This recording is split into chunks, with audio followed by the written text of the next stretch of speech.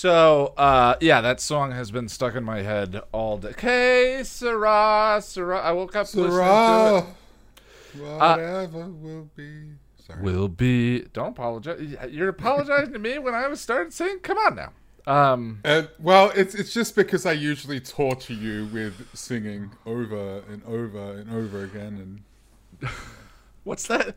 What's that called? Like, Jack, I have Stockholm syndrome at this point when it comes to the music. I'm just like, you're in love with your captor. Sing to me, baby.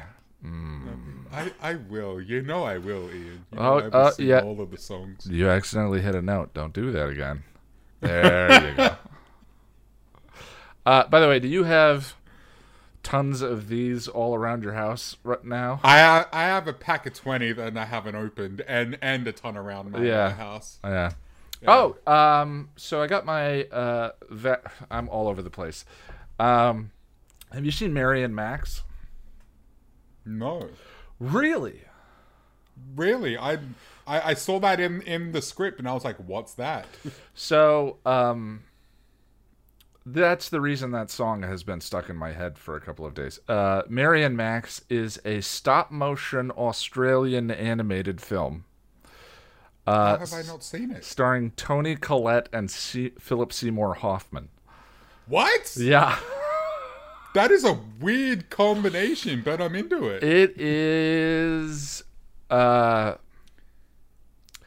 It's a lot. It's funny. So Lonnie and I were watching it together, and about 5 minutes in, I just know her particular.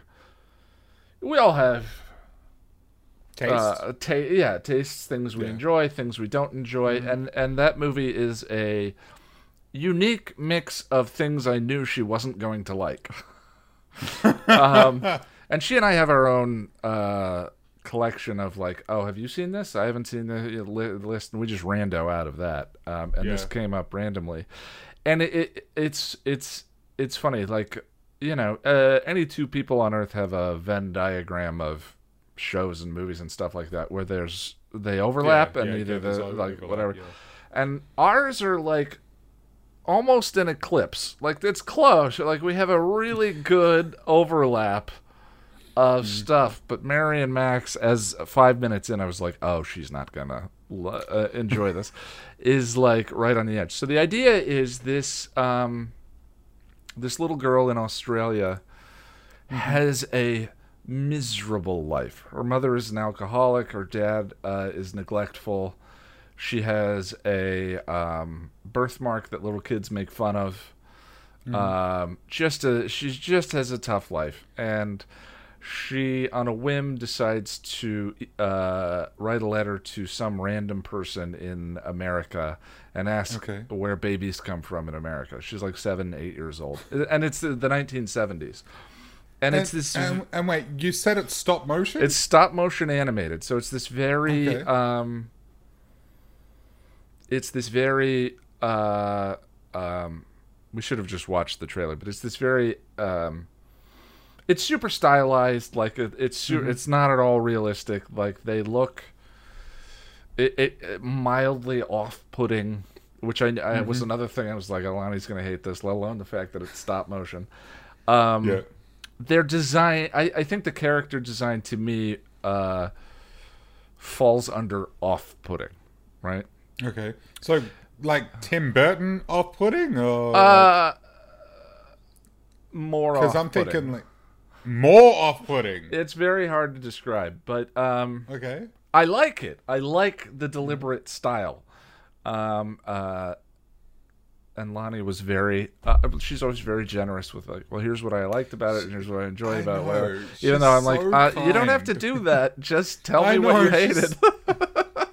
Even like with from dusk till dawn, she was trying. Yeah. When we were talking at the end, she Yeah, really no, tried. that's the way to be. I think Yeah. when it comes to that, anything like that. But anyway, the person who receives her letter in New York is Philip Seymour Hoffman's character Max, and he is deeply eccentric. It's the first time. No, it's not the first time I'd ever heard about Asperger's, but he the movie is like his end of things is very heavy. He explains to her that he has Asperger's syndrome, what that is. He's been in a mental institution where he received electroshock therapy.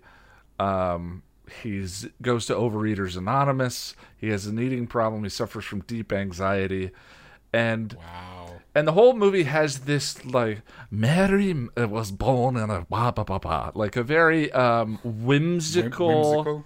Very deep, which is another thing I knew Lonnie wasn't going to like. She doesn't like whimsical? She's not big on whimsy, especially whimsy for its own sake. Or quirk. Really? Quirk for its own sake. I'm generally not big on... I'm surprised, because I thought she would love that stuff. I don't know how she feels about whimsy, but I think she doesn't like quirk. And I don't like quirk either. I would distinguish between quirk and whimsy. But the movie is like quirky to the nth degree, right? It sounds like something I would really like. You would love it. Yeah. Like the more you tell me, the more I'm like, I need to see this. Right now. And it is. I mean, she read a little bit after we were talking about it. She read a little bit on Wikipedia, and it was like, there's alcoholism, suicide, accidental death, trauma, abuse, electroshock therapy, It is like relentless with the trauma, the traumatic events that happened to both of these characters. But I love it. I love the movie. I think that, I mean, there's a character in the story who was in World War II and was suspended over a piranha pool, and piranhas bit his legs off, and you see a piranha jump up and bite off his leg. But it's in stop motion animation. Yeah. And the hyper abundance of trauma, like the complete willingness to go there, steeped in this whimsy, does something that it's kind of like how children's stories are sometimes used to discuss actual terrifying topics, right? But if you steep them in this, when you discuss the idea of loneliness or whatever, your description, when you veil them in the ideas of like monsters or all of this, it takes on kind of an interesting life of its own. But anyway, so the whole point is that these two characters in the midst of all of this, she grows up mailing him and goes to college mailing him, and the whole movie is their letters back and forth to each other about the comings and goings of their lives. He keeps killing fish, and he names his fish Henry V, Henry VIII, and they die in very canny kinds of ways in the story. But the movie is about how love is the solace from all of those things, how intimacy and the connection between these two characters that love each other is sort of that, like, we can withstand, anything if we have that, right? So it sounds like it's like oddly beautiful in a way. Yeah, for me, like there off-kilter beautiful. There are several scenes where I cry. The ending, which has certain aspects to it that you could either be like, really? Or, oh my God, that's beautiful, I love it. Yeah. And since you haven't seen it, I'm not going to spoil, because you definitely should watch it. Yeah. I'm surprised I haven't seen it. But there's a sequence in it that has que sera, and it's paired with dark, horrible trauma happening on screen, and it has just been playing around in my head ever since then. I'm kind of surprised you didn't see it, although I get it. It's a very small. Yeah, but is it an American production? No, it's an Australian production. It might be. Might be my favorite animated film. Wow. Okay. And again, I totally get why anyone would hate the flavor of the film. Okay. I get it. It's kind of lines up perfectly for me. Just down to like the little details too. Her world is very brown, but it's colorful, and Max's world in New York is completely black and white. But in her first letter, she sends, what are those things called on the ends of hats? The big furry balls. Big furry balls. Yeah. Like pom pom. Yeah. In her first letter, she sends him a pom pom that she made, and he pulls it out of a box, and it's bright red, and it's the only bit of color in his world. Oh, that's beautiful. And exactly, like I'm a sucker. I know. So am I. But that just that little representation of the color that she brings into his world is it's so pretty. But I mean, they're like it's a So it sounds like it's gorgeous, but it's got this like morbid undertone to it's deeply morbid. It's like it's the weirdest dissonant thing. There's all these little details that I think are kind of poetic and beautiful, and the ending gets me.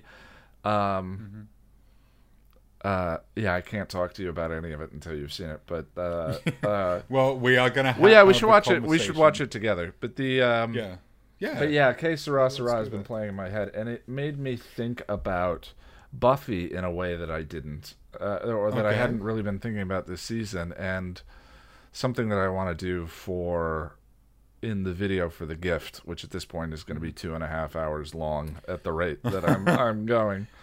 And probably 2.5 years away. Yeah. By the way, hi everyone. Welcome to the Podcast of the Nerds. I'm Ian. And my name is Jack. What are we doing today? Well, today, Ian, we're going to be talking about The Blob from 1988, the 1988 remake of the 1958 film. We're also going to be talking about Grease and WandaVision, which I'm very excited for. Yeah, that's an eclectic mix of. Yeah, I know, right? But that's why I love the list, man. Yeah. I know we mentioned last week we were going to do we need a new term for it. New Year's resolutions. New Year's resolutions. New Year's, new me. Yeah. But we had kind of a backlog of movies and shows, and between The Blob, Grease, and WandaVision, I figured we'd have plenty to talk about. So Jack and I are both going to have our list of 5 next week, and we'll really dive into it then. But we thought this week we'd just have a conversation about these things. This is already going to be like pretty long as it is, and probably if we try and include that, we're going to be set here for 3. Yeah, I think that'll probably be its own episode. But what have you been up to this week? Well, Ian, I've more or less begun full scale work with Chipperish, and I'm starting to sort of find my groove there. It's a little bit different from what I'm used to. It's the same stuff that I've been doing for a while now, but Lani has a particular style that she likes, and it's the first time I've had to really conform to someone else's style, so that took a little while to figure out. But I think I found it, and you know what, man? It's really fun. I'm really enjoying it. And I've also started a second podcast of my own. Well, I'm not really. It's like I've been invited to be a part of another podcast. Co-hosting. Yeah. So it's with my friend Sarah Ezat, aka the Costume Nerd, and the lovely Josh Gosden, who friends of the channel recognize. Yes, friends of the channel. You guys might recognize them from the patron hangouts that we do. And anyway, we're going through the TV series Farscape, episode by episode. So one episode of the podcast per episode of the show. So it's gonna be a long series, really, because we're releasing episodes fortnightly. And yeah, I mean, at this point, we've only watched one episode. But yeah, it's really fun. I'm enjoying it so far. It's called Muppet Sex and Trauma, so it sounds like I'm in for a hell of a ride. Yeah, links to that in the show notes for anyone who's Absolutely, interested in yes. having a look and a listen. Yeah. If that's your thing, you should come and check it out. Let's see, what else have I been up to? Oh, Ian, I'm getting a COVID shot next week. Ooh. Yeah. I've never been so excited to get jabbed by something. I'm just looking forward to being able to let go of some of the anxiety that I've been holding on to for what seems like an eternity right now. Yeah, I had my first one last week. I don't know, time, man. It's still blurry, but Right? was it this week? No, it was Wednesday because I still have the Band-Aid. The Band-Aid hasn't washed off, and I'm like, well, okay, fine, maybe just stay. You're one of those, hey? You wait for it. Yeah, just leave it. Yeah. No, that's fair.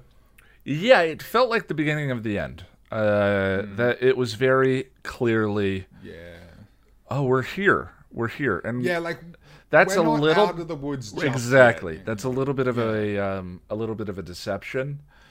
Yeah. But I did have that feeling of like, oh, but the end is in sight. Like the end feels like there were those long stretches of, I guess this is just going to go on indefinitely, and things will be changed. Like no matter what, whenever the numbers drop enough that we can start eating in restaurants again or whatever it may be. There are some things that will remain different, and I know that. Oh yeah, I think this is gonna have lasting effects. And, like I'm still gonna be careful. I'm still gonna be wearing a face mask because the face mask is about protecting others, not you. So but yeah, I don't know, man. Like this has been such a strenuous ordeal for all of us. Yeah, and I'm just really looking forward to being able to shrug some of that off. Yeah. Oh, and Ian. Yeah. Ian. Yes. I bought a coffee maker. And I am so excited. Like, so excited. Now let me explain. Oh, okay? I'm pretty sure Melbourne. I guilted you into it, so you'll receive no condemnation from me for it. You planted the thought in my mind. At first, you were like, "Oh, you should get a Keurig," and then I googled what that was because I'm like, "That sounds kinky," but it wasn't. It was just a coffee maker. No. I mean, depending on what you're into. And then I'm like, "Oh, yeah, that looks okay." But here's the thing, Ian. I'm from Melbourne, and because I'm from Melbourne, that means I'm basically a coffee snob by default. Now, I know that joke doesn't make sense to anybody outside of Australia, but it more or less means, like, he's from Melbourne, of course he's a coffee snob. And from what I saw of the Keurigs, I wasn't impressed, so I went for one of those fancy schmancy Nespresso machines, and I'm going to be paying it off for the next 2 months, and I couldn't afford it, but I'm doing it anyway. Yeah, it's coffee to me was like alcohol was. It's a functional beverage. It's to serve a purpose, and that's about it. Well, congratulations, buddy. Welcome. Thanks, man. I don't know if that is one of those you're officially an adult now when you have a coffee maker, but it feels like maybe it's one of the gateways. I'm not sure if I'm ever gonna be a real adult. Well, like let's be honest. That's the reality of it, of course. But yeah, I figured out. I'm spending about $42 a fortnight on coffee, big because I go out and buy one. Granted, it's cheap 7-Eleven coffee, but it's still $3 a pop every time. It adds up. And so, in the end, I think I'll be saving money. It's just going to be a while before I save any money. Yeah. Well, I watched. So I finished the MCU rewatch and started doing I started looking for something else to watch, and I got into Barry. I think I told you about this. It's an HBO show. If Bryan Cranston with Breaking Bad was one thing, this is what's his name? Bill Hader. Bill Hader doing Breaking Good, right? Okay. Oh, okay. That's interesting. So it's like it's a very black comedy, to the point where some episodes are not very funny, and especially the second season. Okay. But he's an assassin, and he takes a job in L.A. and follows the guy to an acting class, and takes an interest in acting and starts to decide he wants to change his life. Mm-hmm. And the seasons are 8 episodes long, and they're a half hour each. Short, then. It is really well made. Mm-hmm. Really well made. Like that sort of Breaking Bad level of interconnectedness in the stories. Okay. Some of the episodes there's one episode that is the whole episode is a fight. The whole episode. Okay. And it's really entertaining. It's really there's plenty to like.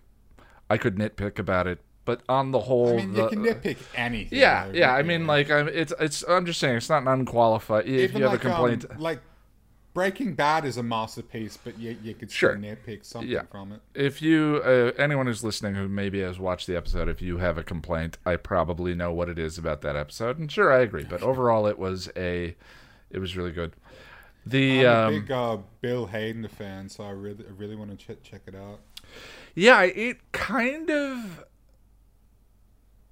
fixes Dexter for me a little bit when you already. I don't know. Okay. I was thinking about it. It's Sopranos. It's Dexter. It's Breaking Bad. Like, we've had this story a lot. You know, Speaking whether of the Sopranos, I just watched 2 episodes. I thought I'd give it a go. Yeah, I mean, it's supposedly one of the greatest. Emily Nussbaum, when talking about eras of TV, said that there were 2 episodes principally responsible for the change in era at a certain point. One of them was Buffy, and the other one was The Sopranos. Okay, interesting. That were sort of leading into, and yes, they owed to the X-Files and Twin Peaks, but those 2 set off a firestorm that changed, TV as a whole. Years ago, I saw a good chunk of the Sopranos. We're going back like 10 years now, but I never finished, so I thought I'd try. Yeah, I hear it's great. It's just like, we've gotten a lot of this story, and particularly, Bill Hader is an assassin, and it's all guns, and... I'm not saying what's best for anyone else. I would never. I wouldn't do that. It's all subjective, man. Right, but especially like given the events in my state, and just kind of like what I've been feeling politically and all of that. I'm starting to get to the point a little bit where I'm like, this is really well done, and I don't know that I need this anymore. You know what I mean? Okay. Like. Yeah. To some degree, The Sopranos is is innovating on a story. I mean, there have been gangster stories since there were movies, right? Yeah. And The Sopranos, even in like the first two episodes I saw, it's referencing other gangster films. Yeah, it would be interesting to kind of track the idea, like the empathy for the evil man story is the way that I would simplify that. Yeah.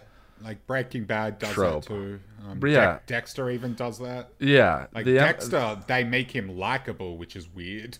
He's literally a serial killer, and they make him likable. Yeah. Now, I realize that I do this, right? But like, what is the empathy for the evil woman story?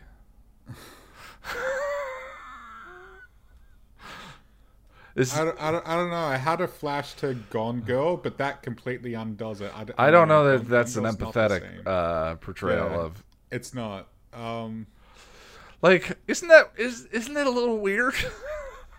This is what this is what I'm talking about. Like that we've had this story a lot. I'm not saying like there should be the empathy for the evil woman story. I'm just saying men are more likely to be dirtbags. You know, that's just a thing.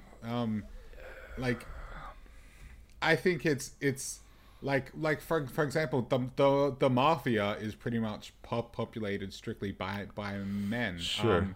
Men are more likely to be serial killers. I'm talking about real world here. Well, and I know I can hear members of the audience groaning, but specifically empathy for the evil white guy story, right? Because you could even would this story work with? I mean, would we would the audience I change Bill Hader's ethnicity or change his gender? And I don't think those stories just don't seem to exist. And I think culturally we react differently to them, and I'm not sure what to make of that. You know I wouldn't what I mean? say that they don't exist, but I would say that there's like fewer of them. Yeah. To the point where because there's no trope to subvert, which is what The Sopranos was doing by having a hitman go to therapy. Because like there is a lot of those sort of LA sort of gang films, you know, surrounding LA street gangs and whatnot, and a lot of them have That's black true. cast members and stuff. Yeah.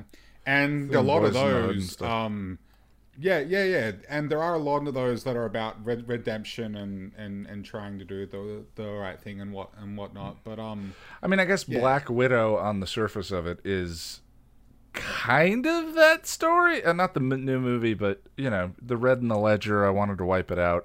Like, but that's I would that's not the same as this. You know, she's on a redemption path, and none of these characters that we've described are seeking redemption. They're going the opposite way.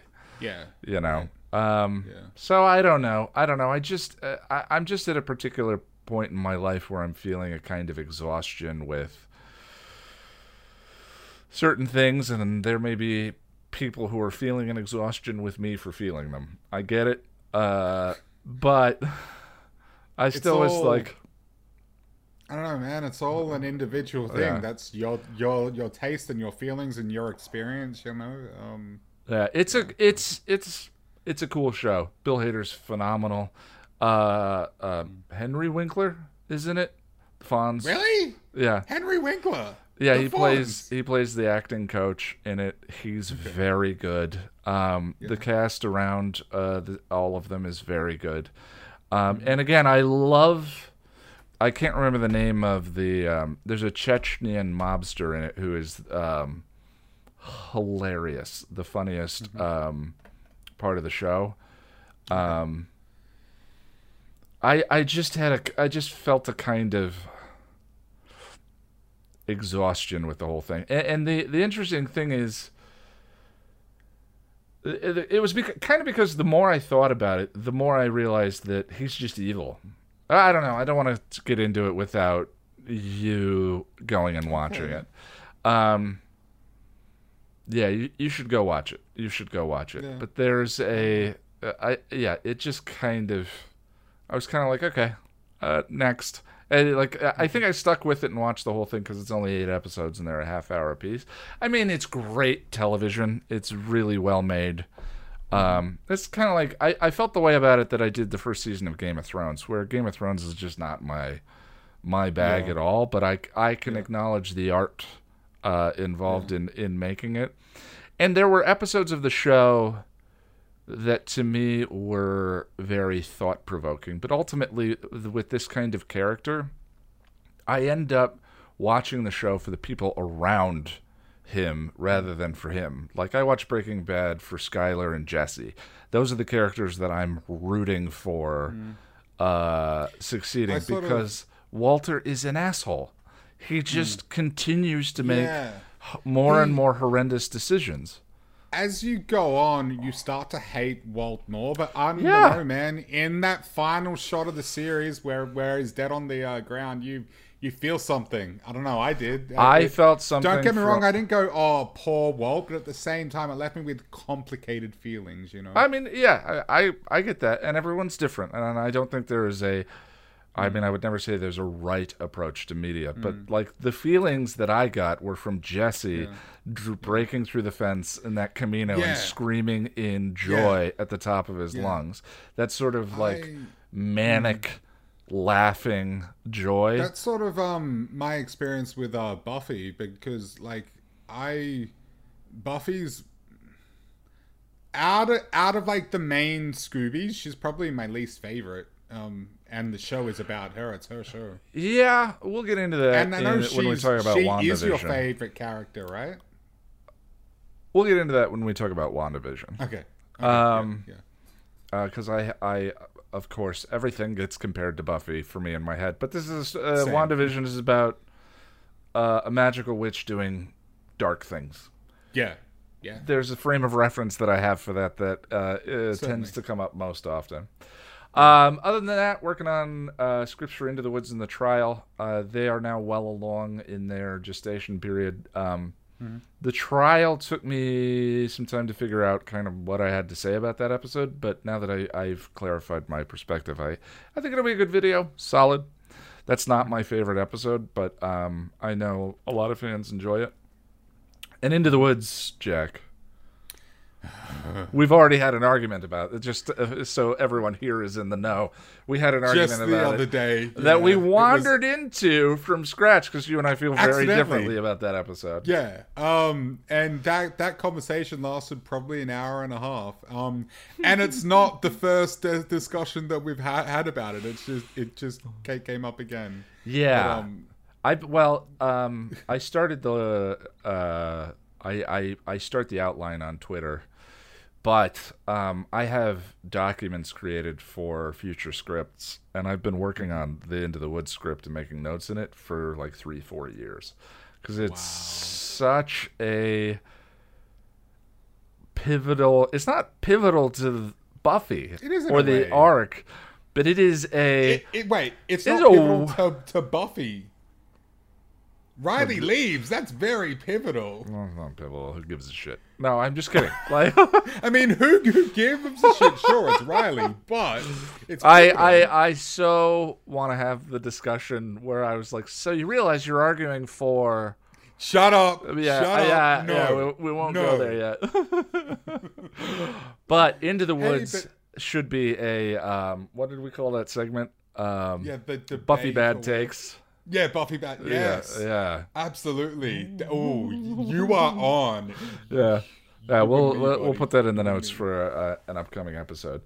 But man, yeah, that episode. So the thing that I've noticed is that doing the you know that phenomena that where people remember a scene from Buffy but they don't remember what episode it's from, like Behind Blue Eyes. You know, Giles singing Behind Blue Eyes in the coffee shop. No idea what it's from. Yeah. No idea. I mean, unless you're someone who does this the way I do, or Boris, you're like, most people I know are like, what episode is that from? Yeah. It's like, I forgot that Fool for Love ends with the porch scene. Yeah, it's in Where the Wild Things Are. And that's the reason why most people... Yeah. It's... The Giles singing scene. The Giles singing scene is in Where the Wild Things Are. I've not run into this problem before, but there's a Behind Blue... There needs to be a Behind Blue Eyes phenomena that goes the other direction. Where you hate a scene so much... that it blots out the rest of the episode. I mean, like, Seeing Red, for instance, has... I know exactly where you're going with this. Yeah. So I live tweet the outline process for whenever I start a new script, and I started Into the Woods, and I got about 30 minutes into it and had to stop. I'm going to finish tomorrow. But 30 minutes in, I was kind of relieved because... it's actually kind of an entertaining episode. There are some good jokes. I mean, thank God for Anya in that episode because she's very funny. It moves. It has kind of a nice sitcom-y light feel to it, up to the 30-minute point, right? And then there's that... No, not right, but right. There's that scene in that episode that I hate so much that it blots out it blots out the rest of the episode for me, such that watching it again for the episode cut, I was like, oh, this episode's actually pretty entertaining.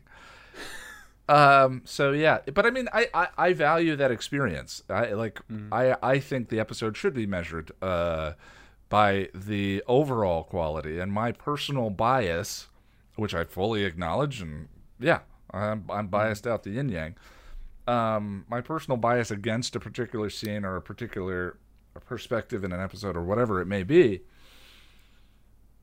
doesn't outweigh the overall quality of the entire episode, and I think it's pretty good. But so like most of my video is going to be dedicated to that last 10 minutes, but I wanted to make sure that I was acknowledging quality that's there, because I hate negative reviews. I hate I hate like, I don't like I worry in my nitpicking. I worry about I spend a lot of time trying to remove nitpicks and just be like, the hangout discussions are loaded with them, but I mean, I think nitpicks are... Yeah, that's different though. That's an informal sort of... Yeah, that's an informal kind of discussion. So yeah, Into the Woods has... Into the Woods came up one time while I was doing an edit stream, and I got so upset ranting about it that I almost passed out. Like, I was so out of breath and angry at this. And I do not rant. I am not a ranter, and that's not what I'm interested in selling. That's not what I'm offering with the channel. I don't think I've ever heard you rant about anything. You don't rant. Yeah, even like the Go Fish video, which to me is maybe my least favorite episode of the show, begins with the closest thing to a rant that I've ever put on screen. But that was also like a joke too. You were right. I softened it and converted it because I hate just ragey negativity. Because we're all here to love this thing and enjoy this thing, especially anyone following my work. Is here for that. I did the research and tried to talk about the Hays Code and this, that, and the other things. And she is probably my least favorite Angel episode. And that's like your main ethos for what you do, is to find the love. Yeah. I want to have the good experience. And so I was relieved watching Into the Woods that I had suffered the anti-something behind blue eyes effect. Yeah. Where my rage blotted out the rest of the episode. So I got plenty of good stuff to talk about that one. And I'm 25 hours into Horizon Zero Dawn. There's a PC version of it, which I was excited for. And it's Planet of the Apes if the apes were dinosaur robots. Okay. Kind of. There's a guy on YouTube. I see his live streams all the time, but like for over like a year now, he's been live streaming himself playing that game on hard difficulty or something. Yeah, it's a neat game. The combat system is really good. And I want to carry a bow, right? I want to love it. She's got a variety of weapons. I want to love it. This is going to be a trend in our conversation today. I want to love it. I want to love it. Yeah, but there are seams to it, like NPCs repeating lines of dialogue that used to be in games, not Skyrim, but the one before Skyrim, Elder Scrolls 3, I think it was. Yeah, was that Morrowind or? No, that was 2. Oblivion, yes. Thank you. Yeah. I used to be a soldier, but then I took an arrow to the knee over and over and over again. That's in Skyrim, though. That line's in Skyrim. Yeah. Oh, yeah. Well, I kind of felt like we reached a point where scripting in games... well, it's funny that didn't happen anymore. You said that, I realized, hang on, I haven't heard a repeating voice line in a game for a long while. Yeah. I mean, from an NPC like interaction, you know. They're in this game, and it just kind of, the game is beautiful, and that kind of stuff just constantly takes me out of it. But otherwise, it's fun. It's just at 25 hours, I'm definitely getting to that ADD point where I'm like, I just want to finish it so I can. I just want to play something else. We have the Game Pass. You know, I've got the Xbox and the PS4 and I have 400 games in my Steam library, and they're calling to me as you sort of do the whole thing. The one thing I will say is that it has the best side quests of any game I've ever played. Okay.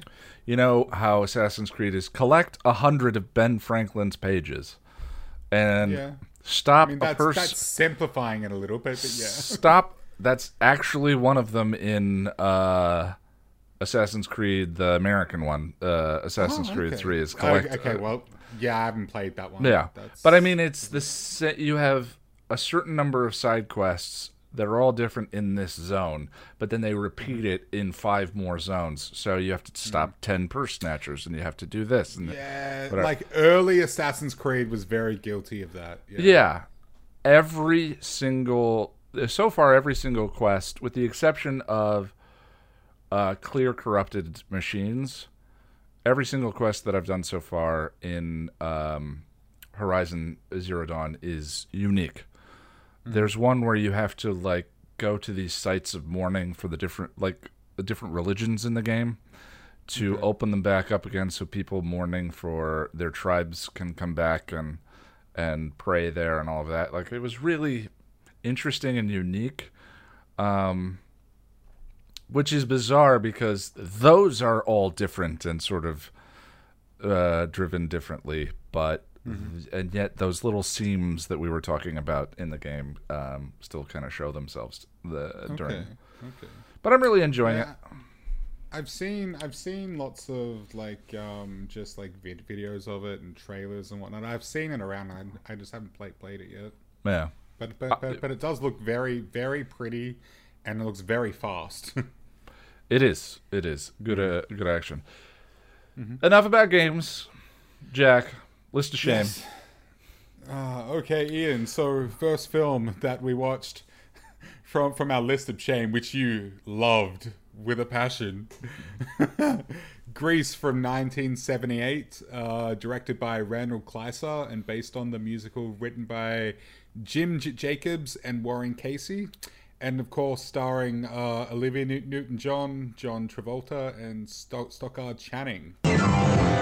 John Travolta, Olivia Newton-John, Grease, the Broadway smash that made theatrical history by becoming one of the longest-running musical comedies of all time, breaks loose on the motion picture screen.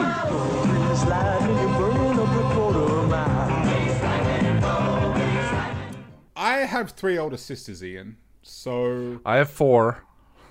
Okay, well, so because of that, I saw this film at least a dozen times before the age of, like, 7. Like, I've seen this film a hell of a lot. I hadn't seen it in a long while. I remember my sisters watching it, but I never sat through the whole thing until this time. And, of course, the songs are... if you've never seen the movie, you will recognize songs because they are karaoke, go-to, ubiquitous tunes. Yeah. Not all of them, but most of them. Maybe Beauty School Dropout is the least widespread. I don't know. Yeah. Like Summer Lovin' in particular. Like you know that song. Yeah. The first song, the last song, and the middle song. Pretty much, actually. Yeah, that's a good way to put it. Look, I find it very charming, even though it hasn't aged well, and I'm going to use a word that I often don't like using, but there's some problematic stuff in this, to say the least, you know? Especially, like, the final scene... If you haven't seen it, basically, like, I'm going to spoil here, so skip ahead, whatever. But Sandy basically changes her whole persona to make Danny like her. Essentially, that's the gist of it. Yeah. And it's kind of gross. Yeah. It's gross, but it's like, but the film itself is kind of cute though. But I was surprised too by how a lot of it went over my head as a kid. Like there's It's dirty. yeah, like there's a reference to a gangbang. There's a masturbation joke. Someone calls John Travolta's car the Pussy Wagon. No, the Sin Wagon. No, there's a Pussy Wagon line in there. Really? The Sin Wagon's great.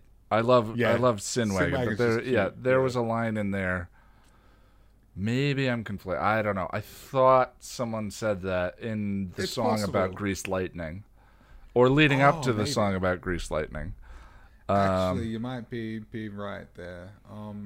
Because I heard it and I was like, huh. I'm thinking about my 10-year-old sisters singing that song. It was weird. Like there is quite a lot of stuff that went straight over my head as a kid, and I saw it now. I'm like, wow, this is not as innocent as I thought it was. Like, not even close. Look, I've got an appreciation for it, but in saying that, I concede to the fact that it might be because of the nostalgic thing. Like, Grease was weirdly a big part of my childhood. Sure. I have a weird, like, you got like Freddy Krueger and Grease. That's my childhood. Like, I think it was my least favorite musical I've ever seen. Okay, see, it's probably my favorite musical. I was going to say of the ones we've watched, but I really liked My Fair Lady. Oh, yeah, My Fair Lady was really good. Yeah, that one snuck up on me where I was like, damn. I've grown accustomed to her face. I mean, if I had to watch one of them again, it'd probably be My Fair Lady. Yeah, we haven't watched a lot of them. The other one was Rocky Horror Picture Show, and man, which I enjoyed, even though it was strange and I wouldn't say I enjoyed the movie, but Tim Curry in that is incredible, worth watching over and over again. Like the thing that's one of my favorite performances of anything ever. Yeah, like he threw himself into that, like so good. He embodied Frankenfurter, like so much so that like it's like Tim Curry took a seat for the filming of that, and Frankenfurter took over. It was incredible. But here's the thing, me and musicals, see, the thing that brought Rocky Horror down for me was that there's barely any talking. Like, there may be like 30 seconds before they burst into another song. I can handle musicals, but not when literally every single scene is a song and dance. For some reason, I just find it hard to follow a narrative like that. Yeah. See, it's interesting. Grease to me feels like a theater musical. Well, that's what it was. No, so, I know. Yeah. And what I mean by that is there's very little subtlety or characterization. Everything is being played for the cheap seats. It's almost like caricatures of every character is dialed up 1950s. Dialed up to 11. Like The Sound of Music. The way I would distinguish it is, My Fair Lady was a stage. I believe it was a stage. Yes, I think it was. I think it was a play, and then they made a musical out of it. My Fair Lady feels like a movie with songs. Yeah. Right. You know what I mean? I feel that way about Grease, though. Like, it is a movie with songs in it. That's how I mean, for me, a prerequisite for a movie is characters and subtlety and a little bit of, not theater on film. I would agree in that. Like, My Fair Lady does more with that. And I wouldn't say My Fair Lady is particularly subtle. It just has maybe more moments of quiet and little more intimacy. Whereas Grease is it's very big, it's very bright, it's very Also, here's the other thing for me that about Grease, and it's always weird when we're talking about like the Wizard of Oz or these things that are so ubiquitous that a review is pointless. But I mean, I'd never sat through the whole thing before. Mm-hmm. The other thing too, like a major distinction, is that Grease is about will these two high school students or won't they? That's the whole plot. And My Fair Lady has a more complicated... I mean, it's based on Pygmalion. It has a more complicated, interesting... Is he going to pull this off? Should he be able to pull this off? Yeah. How will she retain her dignity after this? Yeah. You know, like there are complicated human themes there. It's a lot more compelling, whereas Grease is more just surface level... kind of cheesy, will they, won't they, kind of... Sound of Music deals with, the Nazis and escaping, I think it was Austria in the story. Austria, plot matters. And I was just so bored most of the time. And Grease ends with them flying away in a car. The car starts flying, which I forgot about that. And I'm like, oh my God, the car is flying. And so that really... I don't know, it doesn't, I guess in that regard, it doesn't feel like an actual film. It feels, that feels like something you would see in a musical where, there's a cardboard car painted with a hole in it where the two actors sit, and then they're lifted up on cables as everyone stands around cheering. Like, that flying car idea... would not be unheard of in musical theater, where it is this sort of like there isn't a reality you're necessarily conforming to. You can do things like that are a little bit, and people just kind of go, "It's musical theater," you know. It doesn't need to be grounded, right? Yeah, I would be curious to actually see the stage show if there ever was one on. I think I would have more fun with a stage show. But you love theater in general, though. Yeah, well, and my expectations for what I'm looking for are different between a movie, which is what we're talking about, right? The things that I'm looking for in a movie are different than what I'm looking for. And I've seen musicals on stage before and had a good time. I think I saw My Fair Lady on stage, the Buddy Holly story. I've seen a number of those. But yeah, in a movie, the way I would describe Rocky Horror Picture Show that you're talking about is operatic. An opera is completely sung, and Rocky Horror is kind of a rock and roll opera. There are spoken lines, but there are very few of them. I've seen Oklahoma. I have not. And I don't know why. Like, well, I know why, because I was offered a free ticket, and I was like, sure, I'll go see it. I don't know anything about it, but I'll go and see it. And it was fine for what it was, but I was like, oh, okay, so that's like Oklahoma. Yeah, the other thing, too, is watching it. We were talking about that Venn diagram idea. I totally get why someone would love that movie. The stars are great. Olivia Newton-John was wonderful. What's her name? Stockard Channing. Yeah, she was terrific. Of course, that's the movie. I think that's the movie that made John Travolta, or Saturday Night Fever. Yeah, I think Lani said he was 24 in that. Yeah, so. The youngest of the high school students, which was hilarious. Yeah. Everybody's like 30. Everyone, one of them looks 40. Yeah.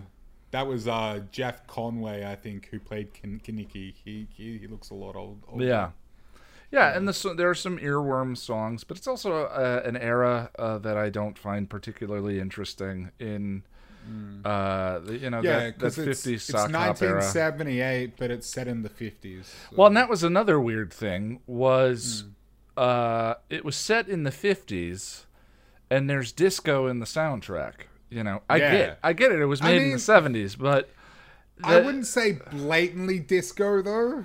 The opening theme is blatantly disco. Yeah, but that's the opening theme, though. There are just disco taints. I would call it disco tainted. Sure. It has a disco taint. Yeah. Now there is a phrase I never thought I would hear in my life, but all right. That should be our new podcast. It has a disco, or our podcast shirt. It has a disco taint. Disco taint. Oh God. What was I gonna? I don't know. Disco taint just blew it away. Yeah, but the theme, yes, it is very disco, but it's not necessarily in the film. It's the intro. It's the theme. Sure, but the songs are not 19. I mean, someone who knows about theater and music would know more than I. The songs are not pure 1950s rock and roll, whatever. They're sort of like seen through the lens of, and I thought even the dancing had some disco influence to it. Yeah, so, I mean the dancing, especially in Grease Lightning, yeah, that had yeah. So, but I mean, again, that's all of the things that we're describing are just not my thing. Not my interest. So I watched it and I appreciated the great cast and the artistry of it, and I went, I'm good. I'm more or less the same, except that because of the nostalgic factor, it does have like a place in my heart. I think it's charming and cute, and it reminds me of being a kid, so I appreciate that. And like most things on our list, it's a cultural touchstone. Jack, what was the other movie we watched? The next film we watched is The Blob from 1988, a remake of the original 1958 film. But this version was directed by Chuck Russell and written by the legendary Frank Darabont. And starring Kevin Dillon and Shawnee Smith. If it had a mind, you could reason with it. If it had a body, you could shoot it. If it had a heart, you could kill it.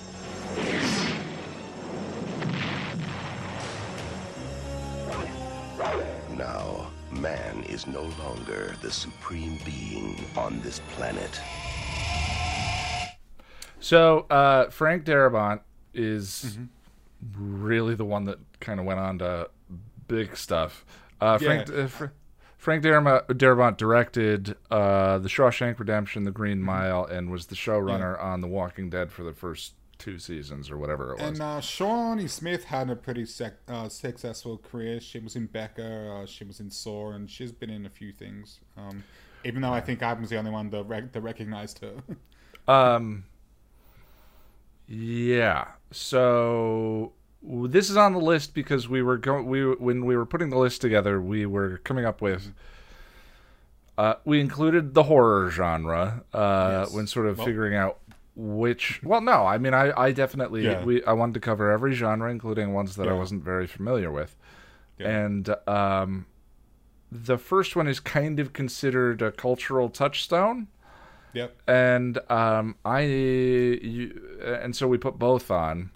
Yeah. I made sure, I'm sure it was me that put them on because this version, the 1988 version, I loved it as a kid and I wanted you to see it. And then I think it's so in funny research, that you saw this as a kid. I know. Was nothing filtered? My childhood was like Power Rangers, The Lion King, Freddy Krueger, and The Blob. Basically, no. Like, my mom, I loved my mother. She was a very responsible parent, but I didn't have any, like, no, Jack, you can't watch that. Yeah. But in saying that, I wouldn't really ask. I would just watch it, you know? Yeah. So, No, I'm not criticizing your family. I was just like... No, but I agree. It's very weird. The stuff that... Like, when I say that Freddy was a big part of my childhood, people are like, how? Why? I'm like, I don't know. Yes. It was. So we watch these movies with 2 other people in our movie group. And there were scenes in this movie today that all 4 of us were like, oh! Yeah. Like you don't usually get reactions like that out of me. But, yeah. Well, we did for Midsummer. But that Midsummer is gnarly. Holy shit. Midsummer's Midsummer's messed up. Midsummer was harder to watch than this, I think. Yeah. Midsummer, you see someone's head get... No, just stop, Jack. Just stop. Yeah. So we've now watched a fair number of horror movies. I would say the best movie from that group of films that we've watched is Midsummer. It's the one that I found most thought provoking. To me, that there's an informal acid test that I have for how much a film mattered to me is, am I thinking about it the next day for reasons other than shock? Yeah. Look, Midsummer was more emotionally compelling, which just wasn't at all. There's no emotion in this one. That said, The Blob is the most fun I've had with any of the films in that group. Yeah, it was surprisingly good. But Midsummer, remember when we finished and I was like, I'm not sure if I loved that or I hated it. I love that experience where you don't immediately know. Yeah. But you don't know if you hated it. You don't know if you loved it, but you know that there is something to know. Exactly. You know what I mean? Yeah. And the thing is, I'm still not sure. Like, I definitely know I don't hate it, but I need to watch it again. I have decided that I enjoyed it, and I never want to watch it again. See, I want to watch it again. I mean, similar to Full Metal Jacket, right? I've seen that movie bizarrely like 5 times, and I don't consider myself a big film person. I can understand someone who loves film and loves Stanley Kubrick and the art of it and all of that. Yeah, see, I'm a big film nerd. For someone who ostensibly is watching anything for entertainment or whatever the casual reasons are that we consume these things, to have watched that movie 5 times is that's a lot. But anyway, The Blob. I'll definitely watch Full Metal Jacket again, though. But yeah, The Blob. I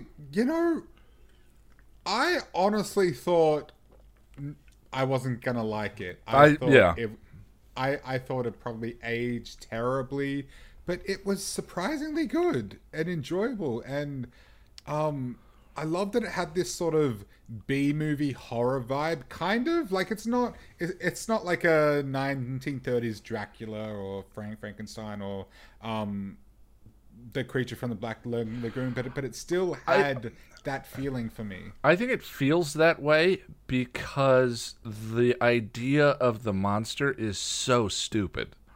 Yeah, right. Actually, yeah, that's probably it. Yeah. I mean, and let's talk. Yeah. Sorry. Yeah, Fishman from the Black Lagoon, kind of dumb.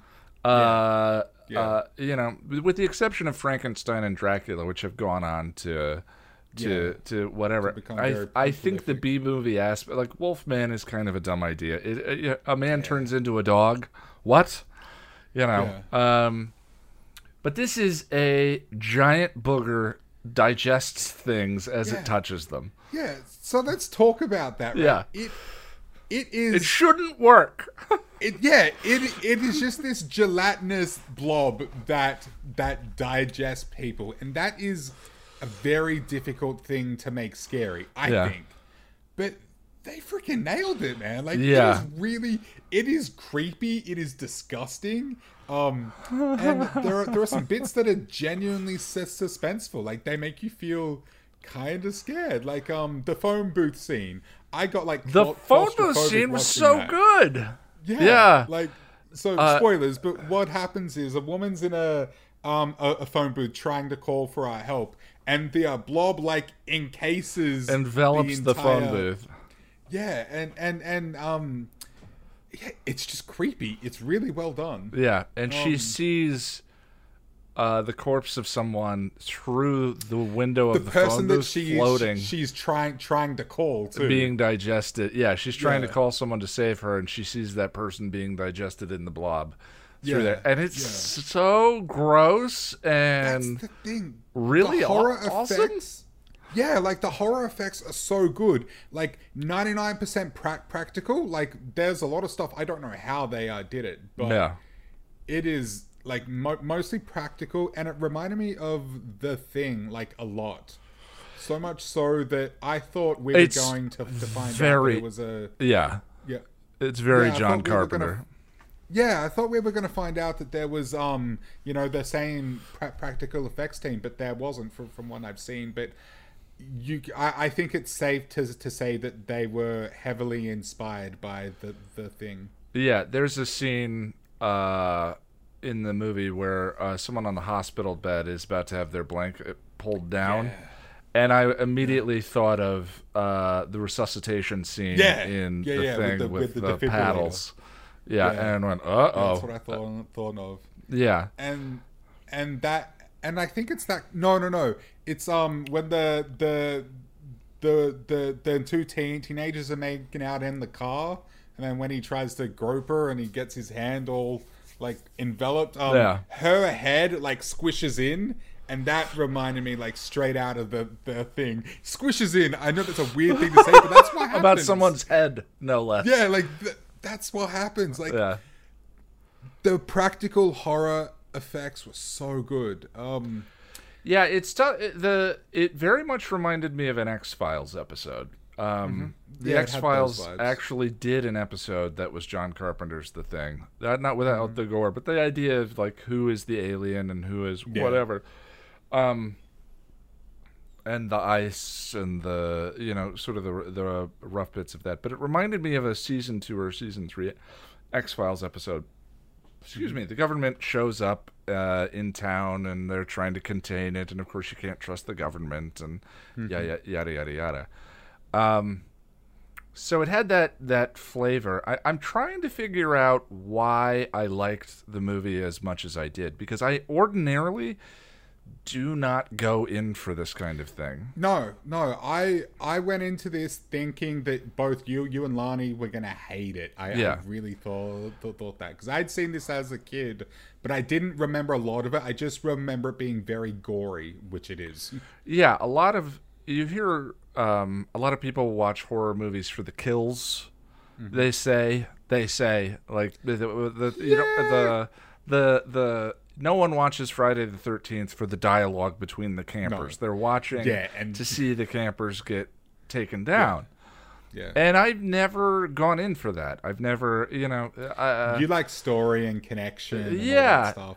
And there are some horror movies that do have that, but typically, no, that's not what you go to a horror movie for. Yeah, I don't know why but there's a little more care given to setting up this town and the people and the characters and sort of what their motivations are. Yeah. A little bit more. But I would just say that, like, I thought, like, the dialogue in particular was really bad. Between the two leads in every time they talk, the movie hits the wall. And the overall story, I won't say it's bad, but it's just very 80s. Like, it's very typical cliche 80s. Yeah. What I would say. I mean, this is Slither. This is, you know what it reminded me of was Outbreak. Is that with the pandemic? Dustin Hoffman, the monkey. Where, like, pandemic hits the town and the town gets blocked off and the government traps everyone there. And the pandemic but in this case, instead of the pandemic, it's the blob that's killing off all the people in town. Actually, there's very similar vibes. They're trying to trap the blob in the sewer, and they were gonna lock some innocent people in there, and it has a pandemic film kind of flavor, and that might be why. The other thing too that I hit on when we were talking about it after is that it kind of, the blob is an alien. It reminds, I mean, for all intents and purposes, he is I'm characterizing nothing as. It literally crashes down to Earth in a meteor, like in Listening to Fear? Yeah. And it has no face, no eyes, no characteristics. It doesn't communicate. It just moves around. It's not anthropomorphic at all. Yeah. Not at all. It's just hungry. Literally a blob. Yeah. And the way it moves, it sort of billows and has different layers to it that are really cool. Flows. The movie, like, it does chase people, so it does have some sort of consciousness, but there's no characteristic in a sense. It's an amoeba that eats things. Yeah. and it moves quickly. But the movie also you mentioned the word gelatinous, and I would have used the word kind of fluid, because I think gelatinous gives the wrong impression that the movie plays on with a cut. There's a fluid. cut. Well, yeah. Yeah. But there's a cut in the movie where the blob has first attacked someone, and it cuts to a little kid sucking Jello off a plate. And it's it's such a good cut because it plays on our feelings of the blob and what it is and all of that.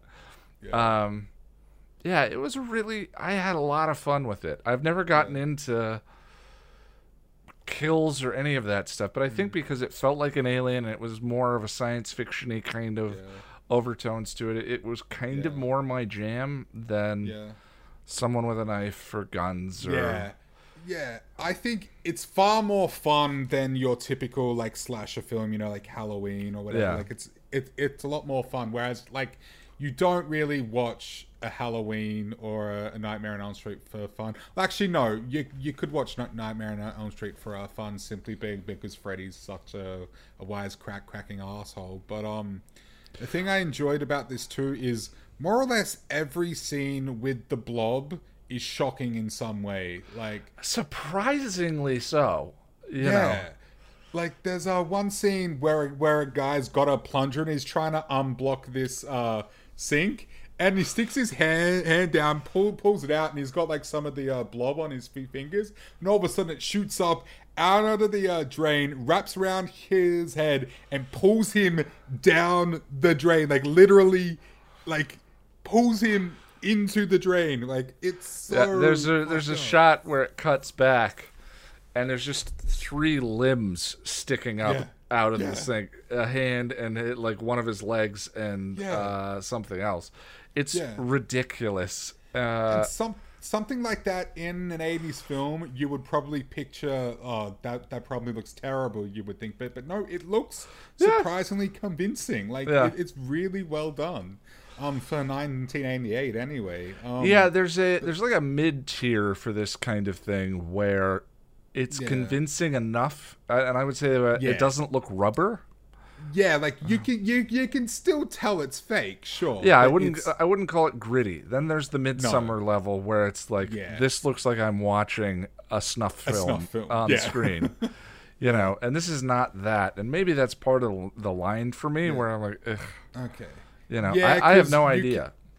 There's a level of detachment and disbelief with a film like this, because like Midsummer, I mean, could happen in real life, whereas this couldn't. And it just felt like a little Gremlins-y. It had that flavor a little bit of the 1980s. Definitely. It has the bad composite and green screen work here and there. Towards the end, I think Lon said, and this is where they ran out of money. And that's pretty much that's what it seemed like.